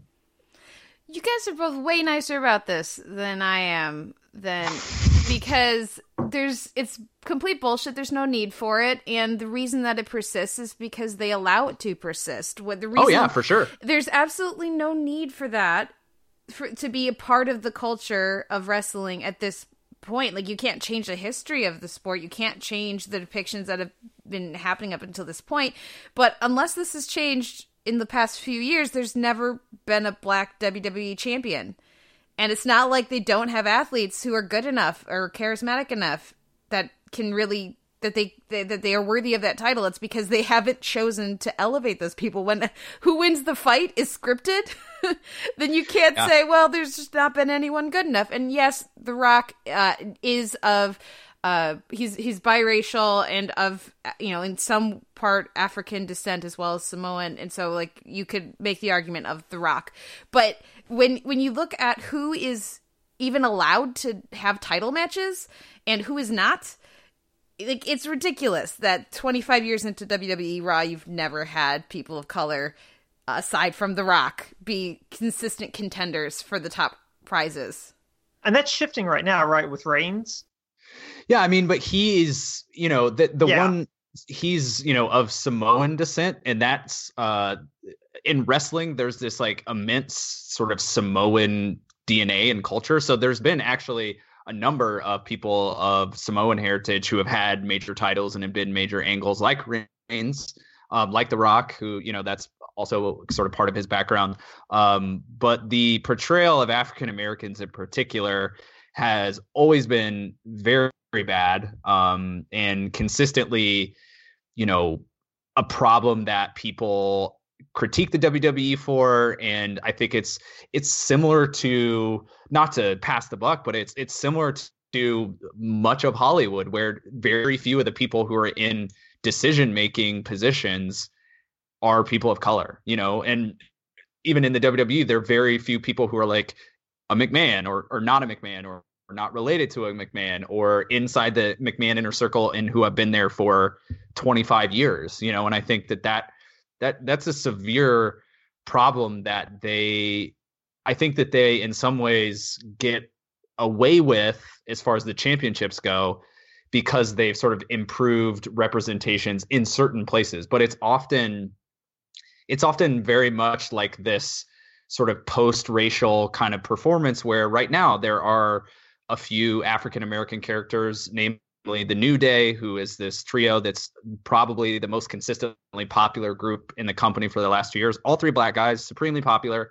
But, their success is constantly pitched as they, as individuals, worked really hard and went to Vince and kind of told him, this is what we want to do, when he saddled them with a gimmick where they were basically all sort of, like African-American preacher characters and sort of, Southern spiritual Baptist types who were talking about positivity and, sort of preaching to the audience, and people hated it because it was so stereotypical and racist. But there's not any kind of conversation about what led to that initial decision other than like, oh, that's just Vince with a bad idea. It's like, no, that's Vince because he's an old racist, right? And he thinks that's what's going to be popular. And then their success is pitched as they worked hard and they were creative. So they're like an exception, not part of a structural racial problem that pervades the entire culture of the company. And it's also who you hire and what you support in your culture throughout your company. And there's enough rumblings of, people who have left the WWE talking about being, having racial epithets thrown at them while they're working out, and other things going on at the company, that it's not just a McMahon only problem. This is a thing that they've allowed to fester throughout the company for decades. And if it was important to them, they would fix it, and it's not, so they don't.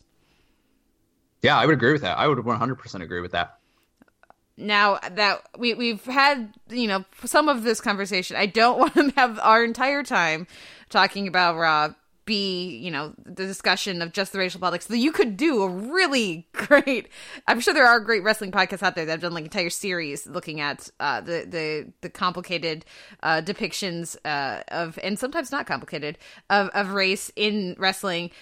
We are going to move on. Also important to mention, there's a lot of really screwed up misogyny in this as well, in depictions that unfortunately is starting to change somewhat in how WWE is branding itself.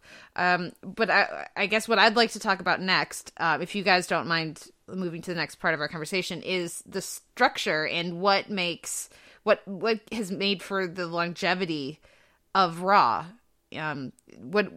Corey, let's start with you. Why do you think this show is still on the air 25 years later, and why do you think it's going to be around for a lot longer? Well, I think much like a soap opera, though, in some ways, I think that comparison is fair and reductive in some ways because it places wrestling in this kind of lower tier of culture that soap operas also don't belong in. I think that the structure exists in such a way that it just never has to stop. Like, there are always reasons for two people to fight each other, right? And they can come up with the basic reason of you disrespected me, the basic reason of like, you moved my bag in the locker room, to deep-seated, corporate issues that then manifest on the screen.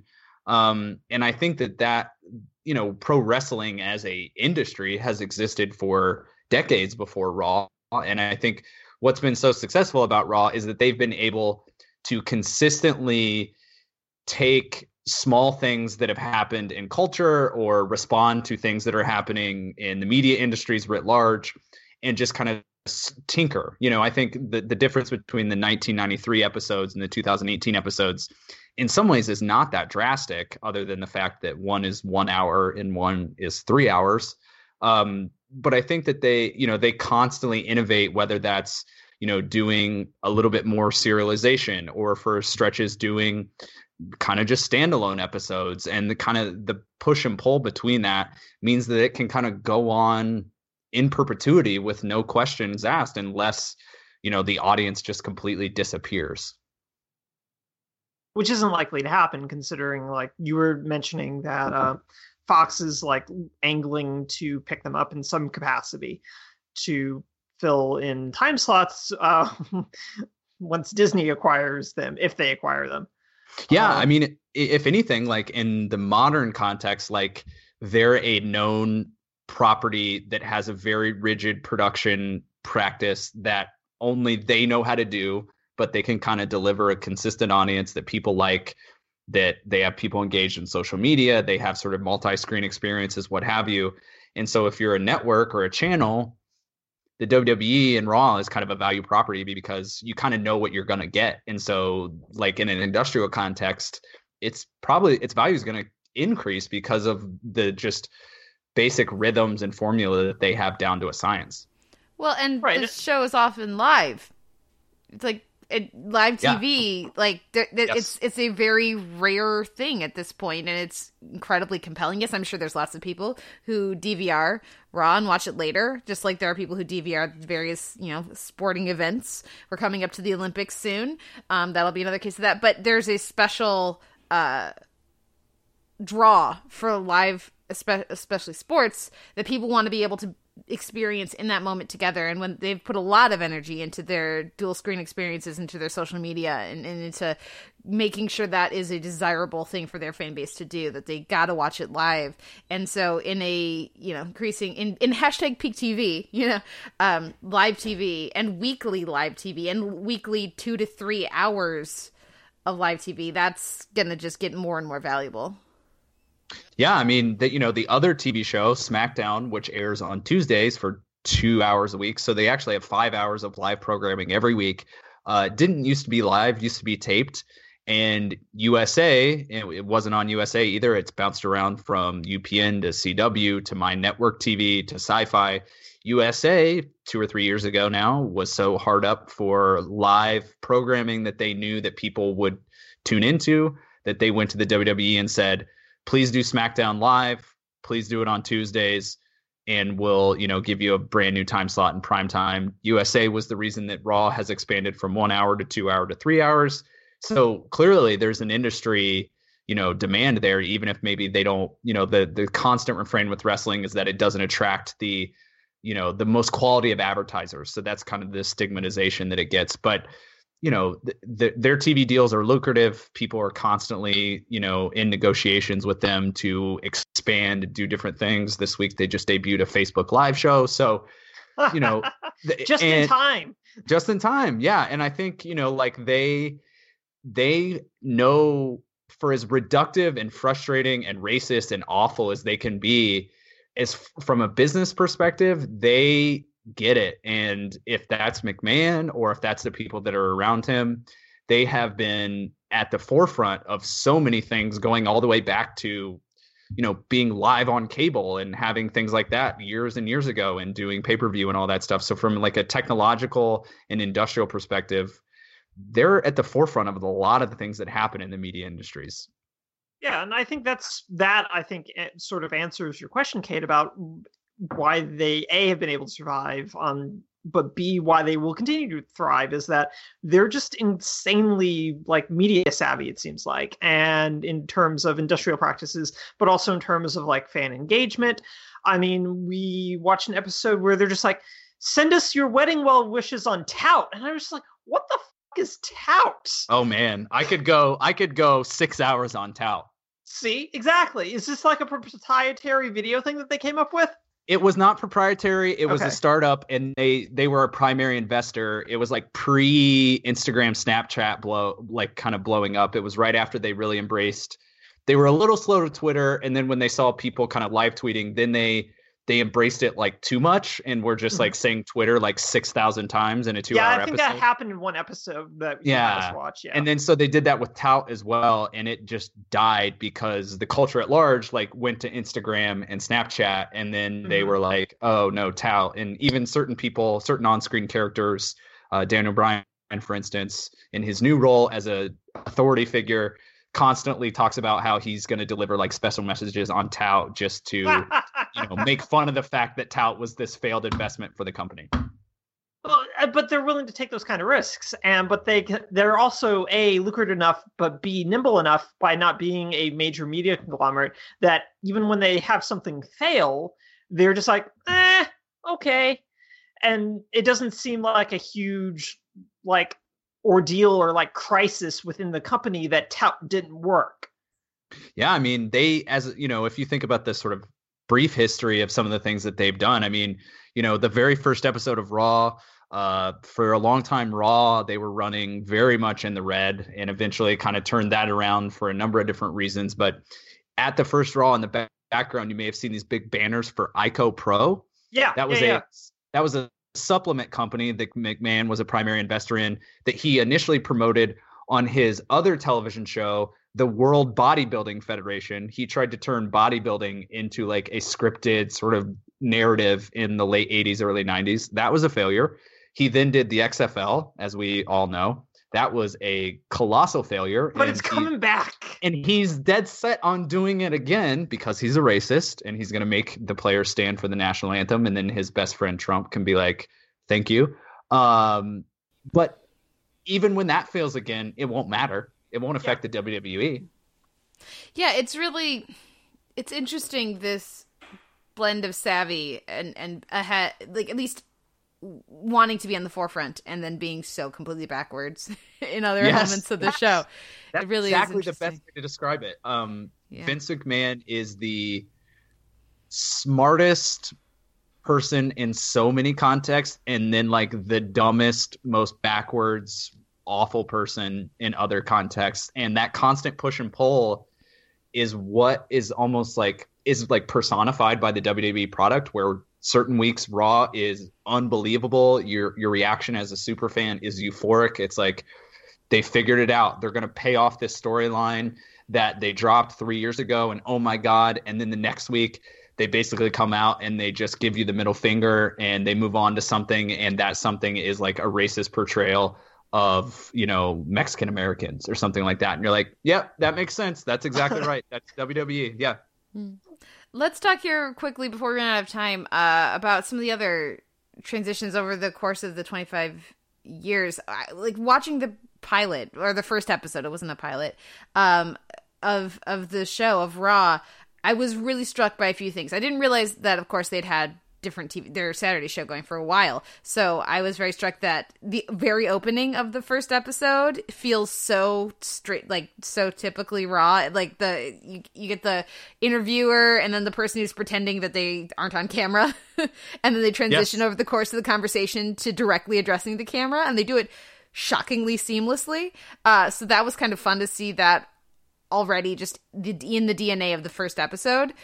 We've already talked about the racial politics of the first episode, but one of the other things that really struck me is how in just the first handful of years, the shift in your abilities, the abilities required to be one of their stars, the mic skills got so much better so quickly because they're very bad in that first episode. Like the wrestlers, they're trying to feed them lines and they're talking very slowly. They are probably reading cue cards and it's not good. I don't think it's a coincidence that we've had a surprising number of actors and comedic presences come from WWE into film and TV, because you have to be incredibly physical and you have to think on your feet, be an improviser basically, to do all the physical stuff. But you also, if you're going to have any level of acclaim, you got to be able to hold the audience. You got to read a room.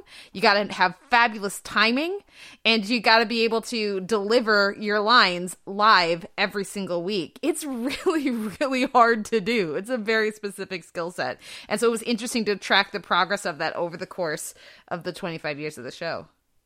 Yeah, and I mean, I think to speak to what you were kind of going with there, I mean, you also have to be able to deliver it in such a way that if it is completely scripted, and weirdly, your sort of observation is accurate, but the kind of from a backstage and creative perspective, the reverse is true. So in the 90s, things were very much not scripted, and today they are scripted like an episode of Designated Survivor. Like they have to go out there and say the exact thing that they've been given. They have a writer's room and all of that stuff.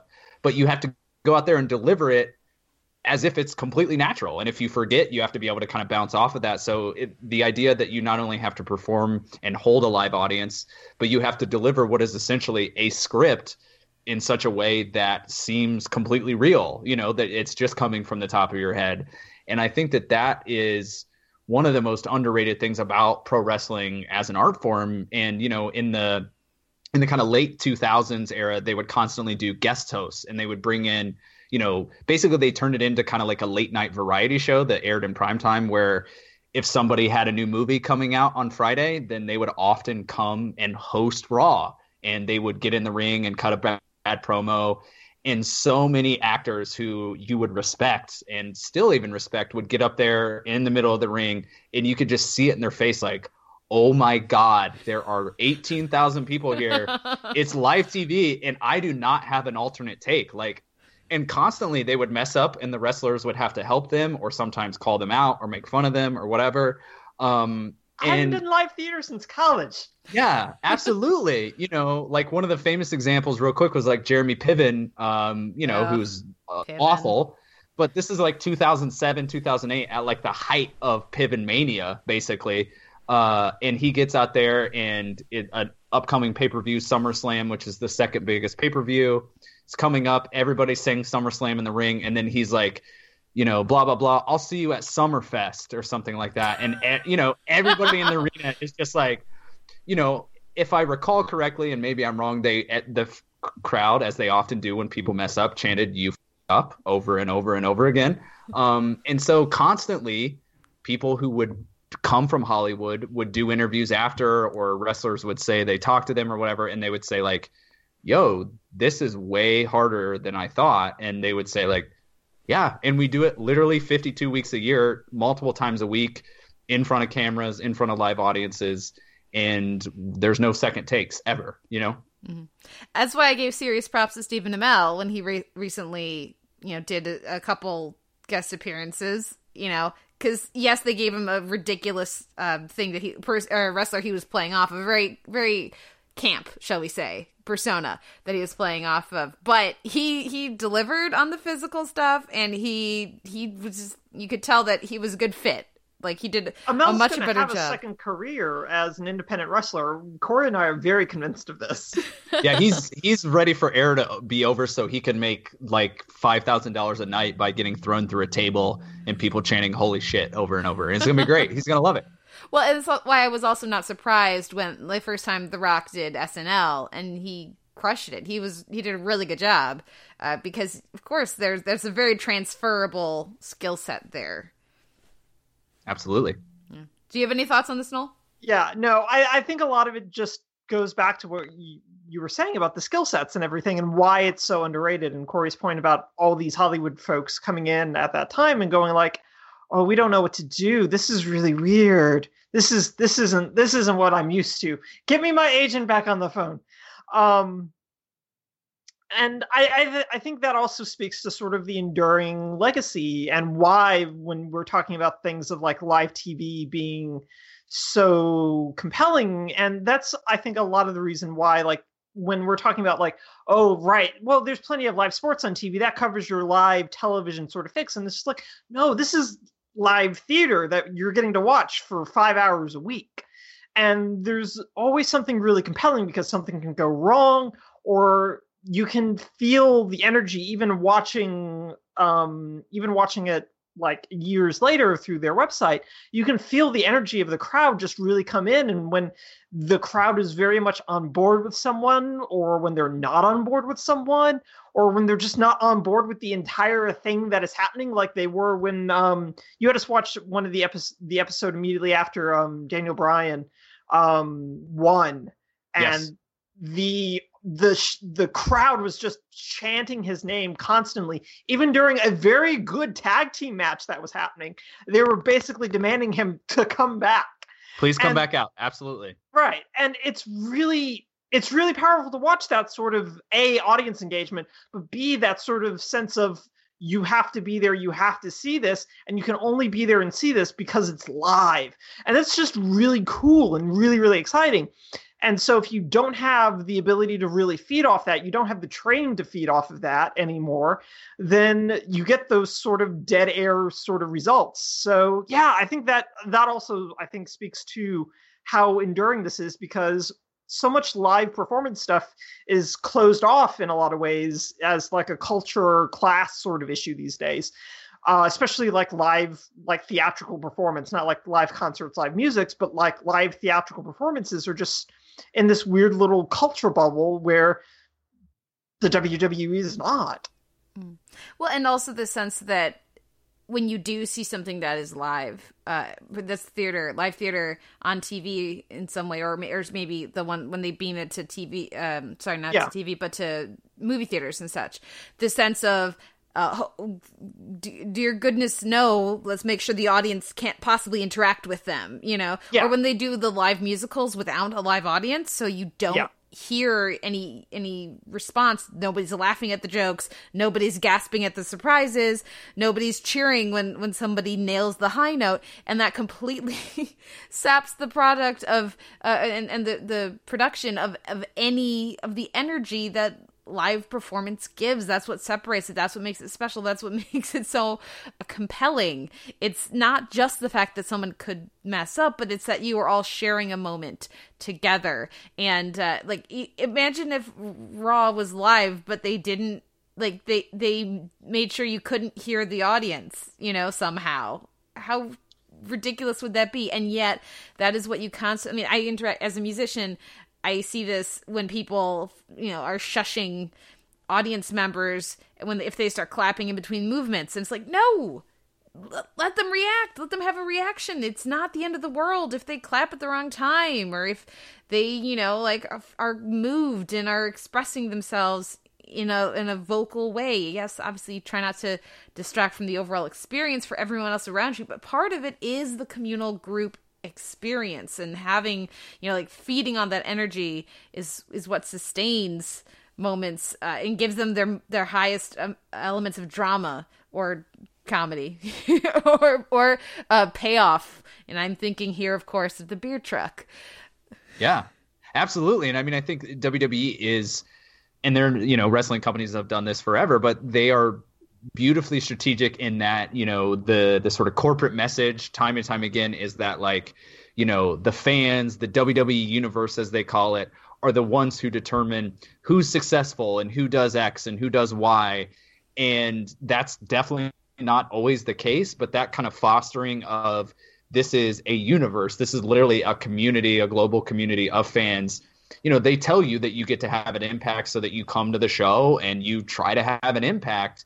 And when you're even on social media and complaining about things, knowing that they pay attention to that sort of stuff, the kind of modern meta narrative of WWE above all else is this kind of push and pull of people who feel like they can control the storyline based on fan reaction, because in certain instances, WWE has kind of kowtowed to fan response because they're a live show and the fans are responding. And so we got to give them what they want. And then sometimes they don't want to give you what you want. And so fans respond to that either positively or negatively. And so there's this constant tension that plays out every single week, every single year in front of a live audience and on TV. And as a fan, you're constantly thinking, okay, this is going to be the time where if I boo loud enough or I cheer loud enough or I complain enough online, like, they are going to change the direction of the storyline or make this bad guy a good guy or this good guy a bad guy or whatever it is.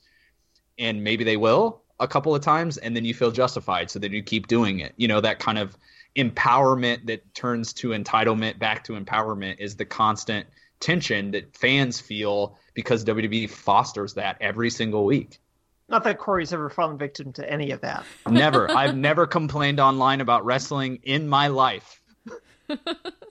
Well, before we wrap up here, Noel, I'm going to start with you. I'm very curious. Did you have any favorite fights or favorite personalities and wrestlers or moments from what you watched or that you remember from previous viewing experience, or positive or negative? What are the things, like handful of things that most stood out to you? I think a lot of it, and I didn't pick this up when I watched it, originally watched that WrestleMania all those years ago, but watching it again here I was just how keyed in the crowd was. And I mean, this goes back to what we were just discussing, but that was really huge, I think. And so that was something I really keyed into and really appreciated and enjoyed.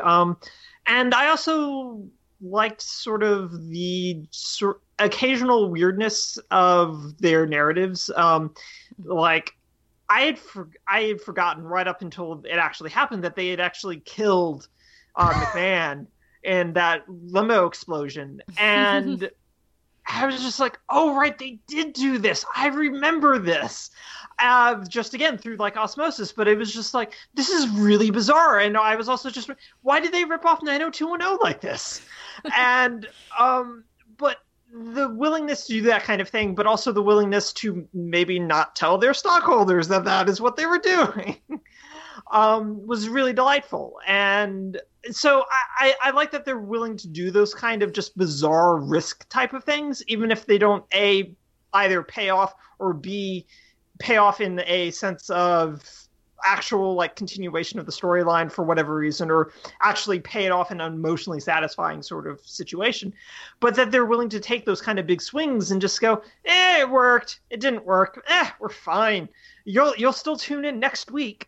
And so I appreciate that they can do that, but also like this sort of cynical nature of like, we got you. Okay, favorite performer? I don't know that I really have one. In the stuff that I watched, who popped? Anyone or no? Well, it was actually funny, and I'll repeat something that I asked Corey a little bit, was about Mick Foley, especially during and this was during the limo explosion episode, the McMahon tribute episode, McMahon Appreciation Day, was he just comes out and, like, as everyone else has done, sort of rails against McMahon, but he's doing it in this, like, really, he, like, uses the word misogyny, and it's just like, this is really bizarre. And why are we doing this? And I actually asked Corey if, like, Foley's sort of role within the WWE, given his multiple different personas, especially like Dude Love, was sort of like a Shakespearean jester almost in a lot of ways. And that was really like a compelling like thought I had. Corey was just like, sometimes. But yeah, so Foley popped, but I think the one that popped in just sheer dedication for me is like The Undertaker. It's just like, that guy is just dead eyes and just straight ahead unblinking. And the amount of work that they put into selling that character on like a special effects level with the smoke and the lighting is really impressive and really glorious in a way that I feel like very few of the other performers get. And so, or like given, I should say, by the production. So I really like The Undertaker, even if he just seems massively overpowered. And he's still doing it. He was in the very first episode of Raw. He's 52, and he hasn't retired yet. And that's astonishing to me. Also, I think definitely the best intro music. There's some contenders, but like, it's just, you hear the music. And that's the thing, this show trains you, like all shows train you, but to the point where you like, someone's been in the ring too long and they don't seem to have a match. It's like, okay, who's coming out? So clearly someone's coming out. Then the lights go down and you hear that music. You're like, oh, shit. It's fill in the blank. And Kane's music isn't quite as good, but he's got those red, like, pyrotechnics, which are pretty amazing. And I gotta say, I vividly remember just always being like amazed at Kane's thing for a while, which I don't think the ones we watched had this in it, but is that he would just like be beaten a bunch and be on the ground and then just pop up to 90 degrees at the waist like that. And yes, it's like how the core that all of them have, clearly, but you know. But anyways, Corey, who are your standouts and what are your I mean, yeah, I could go on forever. I mean, I think the Undertaker is Stone Cold and Hulk Hogan and The Rock are probably the most important as far as broader culture goes, but the Undertaker, you know, is kind of the most enduring character as like a creation, you know, that he went from this very ridiculous sort of gimmicky thing and kind of carried it through all of the eras where, you know, like wrestling now, WWE program is very what they call reality based. Like there are not, you know, in the 93 episode, there's clowns. There's, that clown is not okay, man. No, that's the point. And Doink is great. But so in the 90s, it was very much like occupational based. Like they had a race car driver. They had a garbage man. The man who plays Kane was initially a psychotic dentist. So like it was very occupation based. And now it's very much like these guys are unbelievable CrossFit athletes who kick ass. And yet like a character who's still very important to all of that is like a character who's been buried alive, who's been electrocuted, who has died and come back to life as a biker and then been buried alive again and then come back as the undead Undertaker again. So that the Undertaker has kind of endured through all of these different eras is something that I don't think will ever be matched in wrestling. And so he's an unbelievable figure. I mean, I think, in the modern context, it's hard to not appreciate what John Cena has been able to do as a person who was, kind of very popular as kind of an underground emerging character, then became kind of the corporate face for a really long time that people resisted, and now has kind of moved into this weird elder statesman role where people boo him and constantly chant Cena sucks, but it's actually a term of endearment and he loves it and wants people to say that he sucks. Wrestling is so weird, you guys. Like the biggest honor that the WWE crowd can give you is somehow figure out a way to chant "you suck" to the tune of your entrance music. Is so weird. It's so weird, but it's also amazing. Who stood out for you? That's what I want to know. Well, it's just the same, figures that were very compelling when I was watching it week to week, because those are the storylines I'm most invested in. So I still don't get the what's his name? Michael Bryan? Daniel Bryan. Daniel Bryan. I don't get the Daniel Bryan thing at all. I only watched a few of his matches. Because people say that a while. People say that he's a really good wrestler, and that's part of why they like him so much. So I haven't seen that enough of his matches to appreciate that element of it. But just as charismatic, I was like, I see what they're doing, but I don't get it. I'm sure that based on his overwhelming popularity, if I had watched that chunk of the show in any sort of a regular basis, I would be on board. But going back and just watching a handful of these episodes, especially going from some of the earlier episodes with wrestlers who had very little, if any, mic skills, to Stone Cold and Rock, who are just, there's a reason Rock went with the most electrifying man in sports entertainment, and then later all of entertainment, because he's really good on the mic, and he's got excellent timing, and he's really good at smack talk, and Stone Cold with the intensity of that, the wit and the timing and the way that they built up McMahon as well as a performer with Stone Cold is very, very compelling. I always love Mankind and Undertaker as well. But I also just athletically, I really always appreciated seeing when I remember Hardy Boys and Lita came in and were doing all these insane acrobatics, like jumping off the top ring and doing triple spiral, like all these, a lot more gymnastic approach kind of, which is not effective necessarily in actual wrestling, but looks cool on TV. Looks very cool when you jump off of stuff that's really high in the air. Yeah, I remember watching the first TLC match. I remember the Hell in a Cell match. I remember Mankind diving off the top of that cage. These are moments that, even though I don't have that strong of a connection to wrestling overall, I really they're compelling storytelling. It's storytelling through physicality, and it's tying in with very straightforward and basic but universal themes of, the Undertaker and Kane. They did all this Brothers of Destruction or whatever it was. And with all the saga of the McMahon family, and the fake wedding of Stephanie to Triple H would then turn into a real wedding, and she was in on it all along. There's a lot of really universal themes they tie into with what have been the more compelling storylines for me, and the universality of that added in with the energy they're able to capture from the audience and from the performers makes for really memorable TV. In the more recent episodes, there were some of the performers that I enjoyed more. I really liked the little bit I got of is it Langley, the African American wrestler who was in ECW. Lashley. Yeah, he was really good. Yeah, and as I understand, was not on WWE for very long. Correct. He's been working for the sort of secondary company that's constantly in flux. His contract just expired. He may be coming back very soon. Just FYI. Yeah. We'll see. So there were a handful of other ones that outside of the era that I watched that did kind of spark a bit more, but I think it was really struck by how the difference in how successful the episodes were for me on a narrative basis, if they had a strong arc throughout the 3 hours. and Boy, if B, they don't have that arc. It's really long. Like the draft episodes we watched were just terrible. Like, I'm sorry, they're bad. And they're bad because I don't care about the draft because I'm not watching it week to week.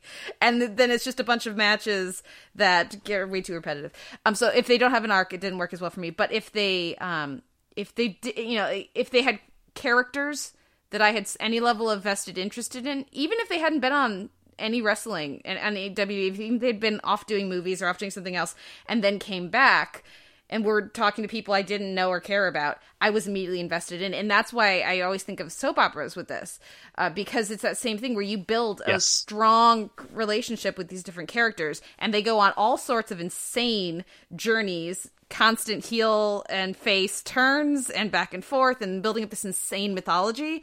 But you invest in it if they're charismatic enough performers, and you could just spit it all out years later because it just like embeds itself in your brain, and suddenly that elevates everything else. So the physical performances and the spectacle of that gain this extra depth that comes with the emotional investment from the storylines if they've been executed well. So that was a very long answer to a short question. I can't believe none of us mentioned The Miz. Oh my God. I was actually going to mention The Miz. Is my favorite. Because when you talked about the energy of the crowd and stuff, like the energy he's putting into jumping up on the ropes, and you can see behind him, no one gives a shit. Like he's acting just like he's jumping up on those ropes with the same energy that Stone Cold or Rocky has, and no one's standing up. And if you just saw him, you wouldn't know that for a moment. That commitment, and that must be so draining. Yeah, but if you watched like this coming week's episode of Raw, he's going to be in the main event, and like he has kind of turned it around where now he's one of the 2 or 3 people who get the most crowd reaction. Mm-hmm. And if you are a longtime fan, then you've kind of been on that road with him, just like, as you said, with soap operas. Like if you know the structure, you know the archetypes, even if you don't know the specific performers. You know, if you watched a couple episodes that were in the same sequence, within a few hours, or I guess in this case like 6 because they're so long, you kind of immediately are locked in. You know, they do an amazing job, like from a promotional standpoint, before big matches of giving you 3 or 4 minute montage clips set to some, you know, like sort of simmering rock song or whatever, and then suddenly by the end of it you're like, hell yeah, let's do this. I am fully invested in these people that I've never seen before, but it's going to be great. And I think that is maybe the most sort of enduring legacy of pro wrestling, on TV or not, is that despite all of the sort of horrible racial and gender politics that do absolutely exist, the structure and the way that they can kind of manipulate the crowd is sort of unparalleled across all of popular culture. And that translates to the TV screen, especially when it's live every single week. And again, it just makes me all the more frustrated, because imagine if it didn't have all the racial baggage and gender baggage, because it doesn't need to. There's so much labor practices, terrible labor practices, terrible politics from all the way at the top all the way down. It's bad. It's very, very bad. And it's not like another company is going to come in and make a niche for themselves and set themselves up as a true competitor to WWE at this point. So it's not like you can have like a better version, like someone else take this model and do away with the toxic stuff that is not necessary, and still, like, that's just not going to happen. So it's frustrating. Yeah, I mean, most wrestling fans like me, as I told Noel earlier this week in some form, is that you kind of just are hoping that when Vince McMahon dies, that there's a little bit more progressivism. But there's a non-zero chance that Vince McMahon will live longer than me. Well, on that note, thank you so much, Corey, for coming back on the podcast to talk Raw with us. Where can our listeners find you and your work online? You can find me at tvguide.com. I'm recapping The Blacklist this season. And you can find me on Twitter when I log back onto Twitter after an extended break, which will probably happen here sometime soon. I'm just Corey Barker, twitter.com/Corey Barker. Great. Well, thank you again so much for coming on. And thank you everyone for listening. We'll be back next week, another episode of The Televerse.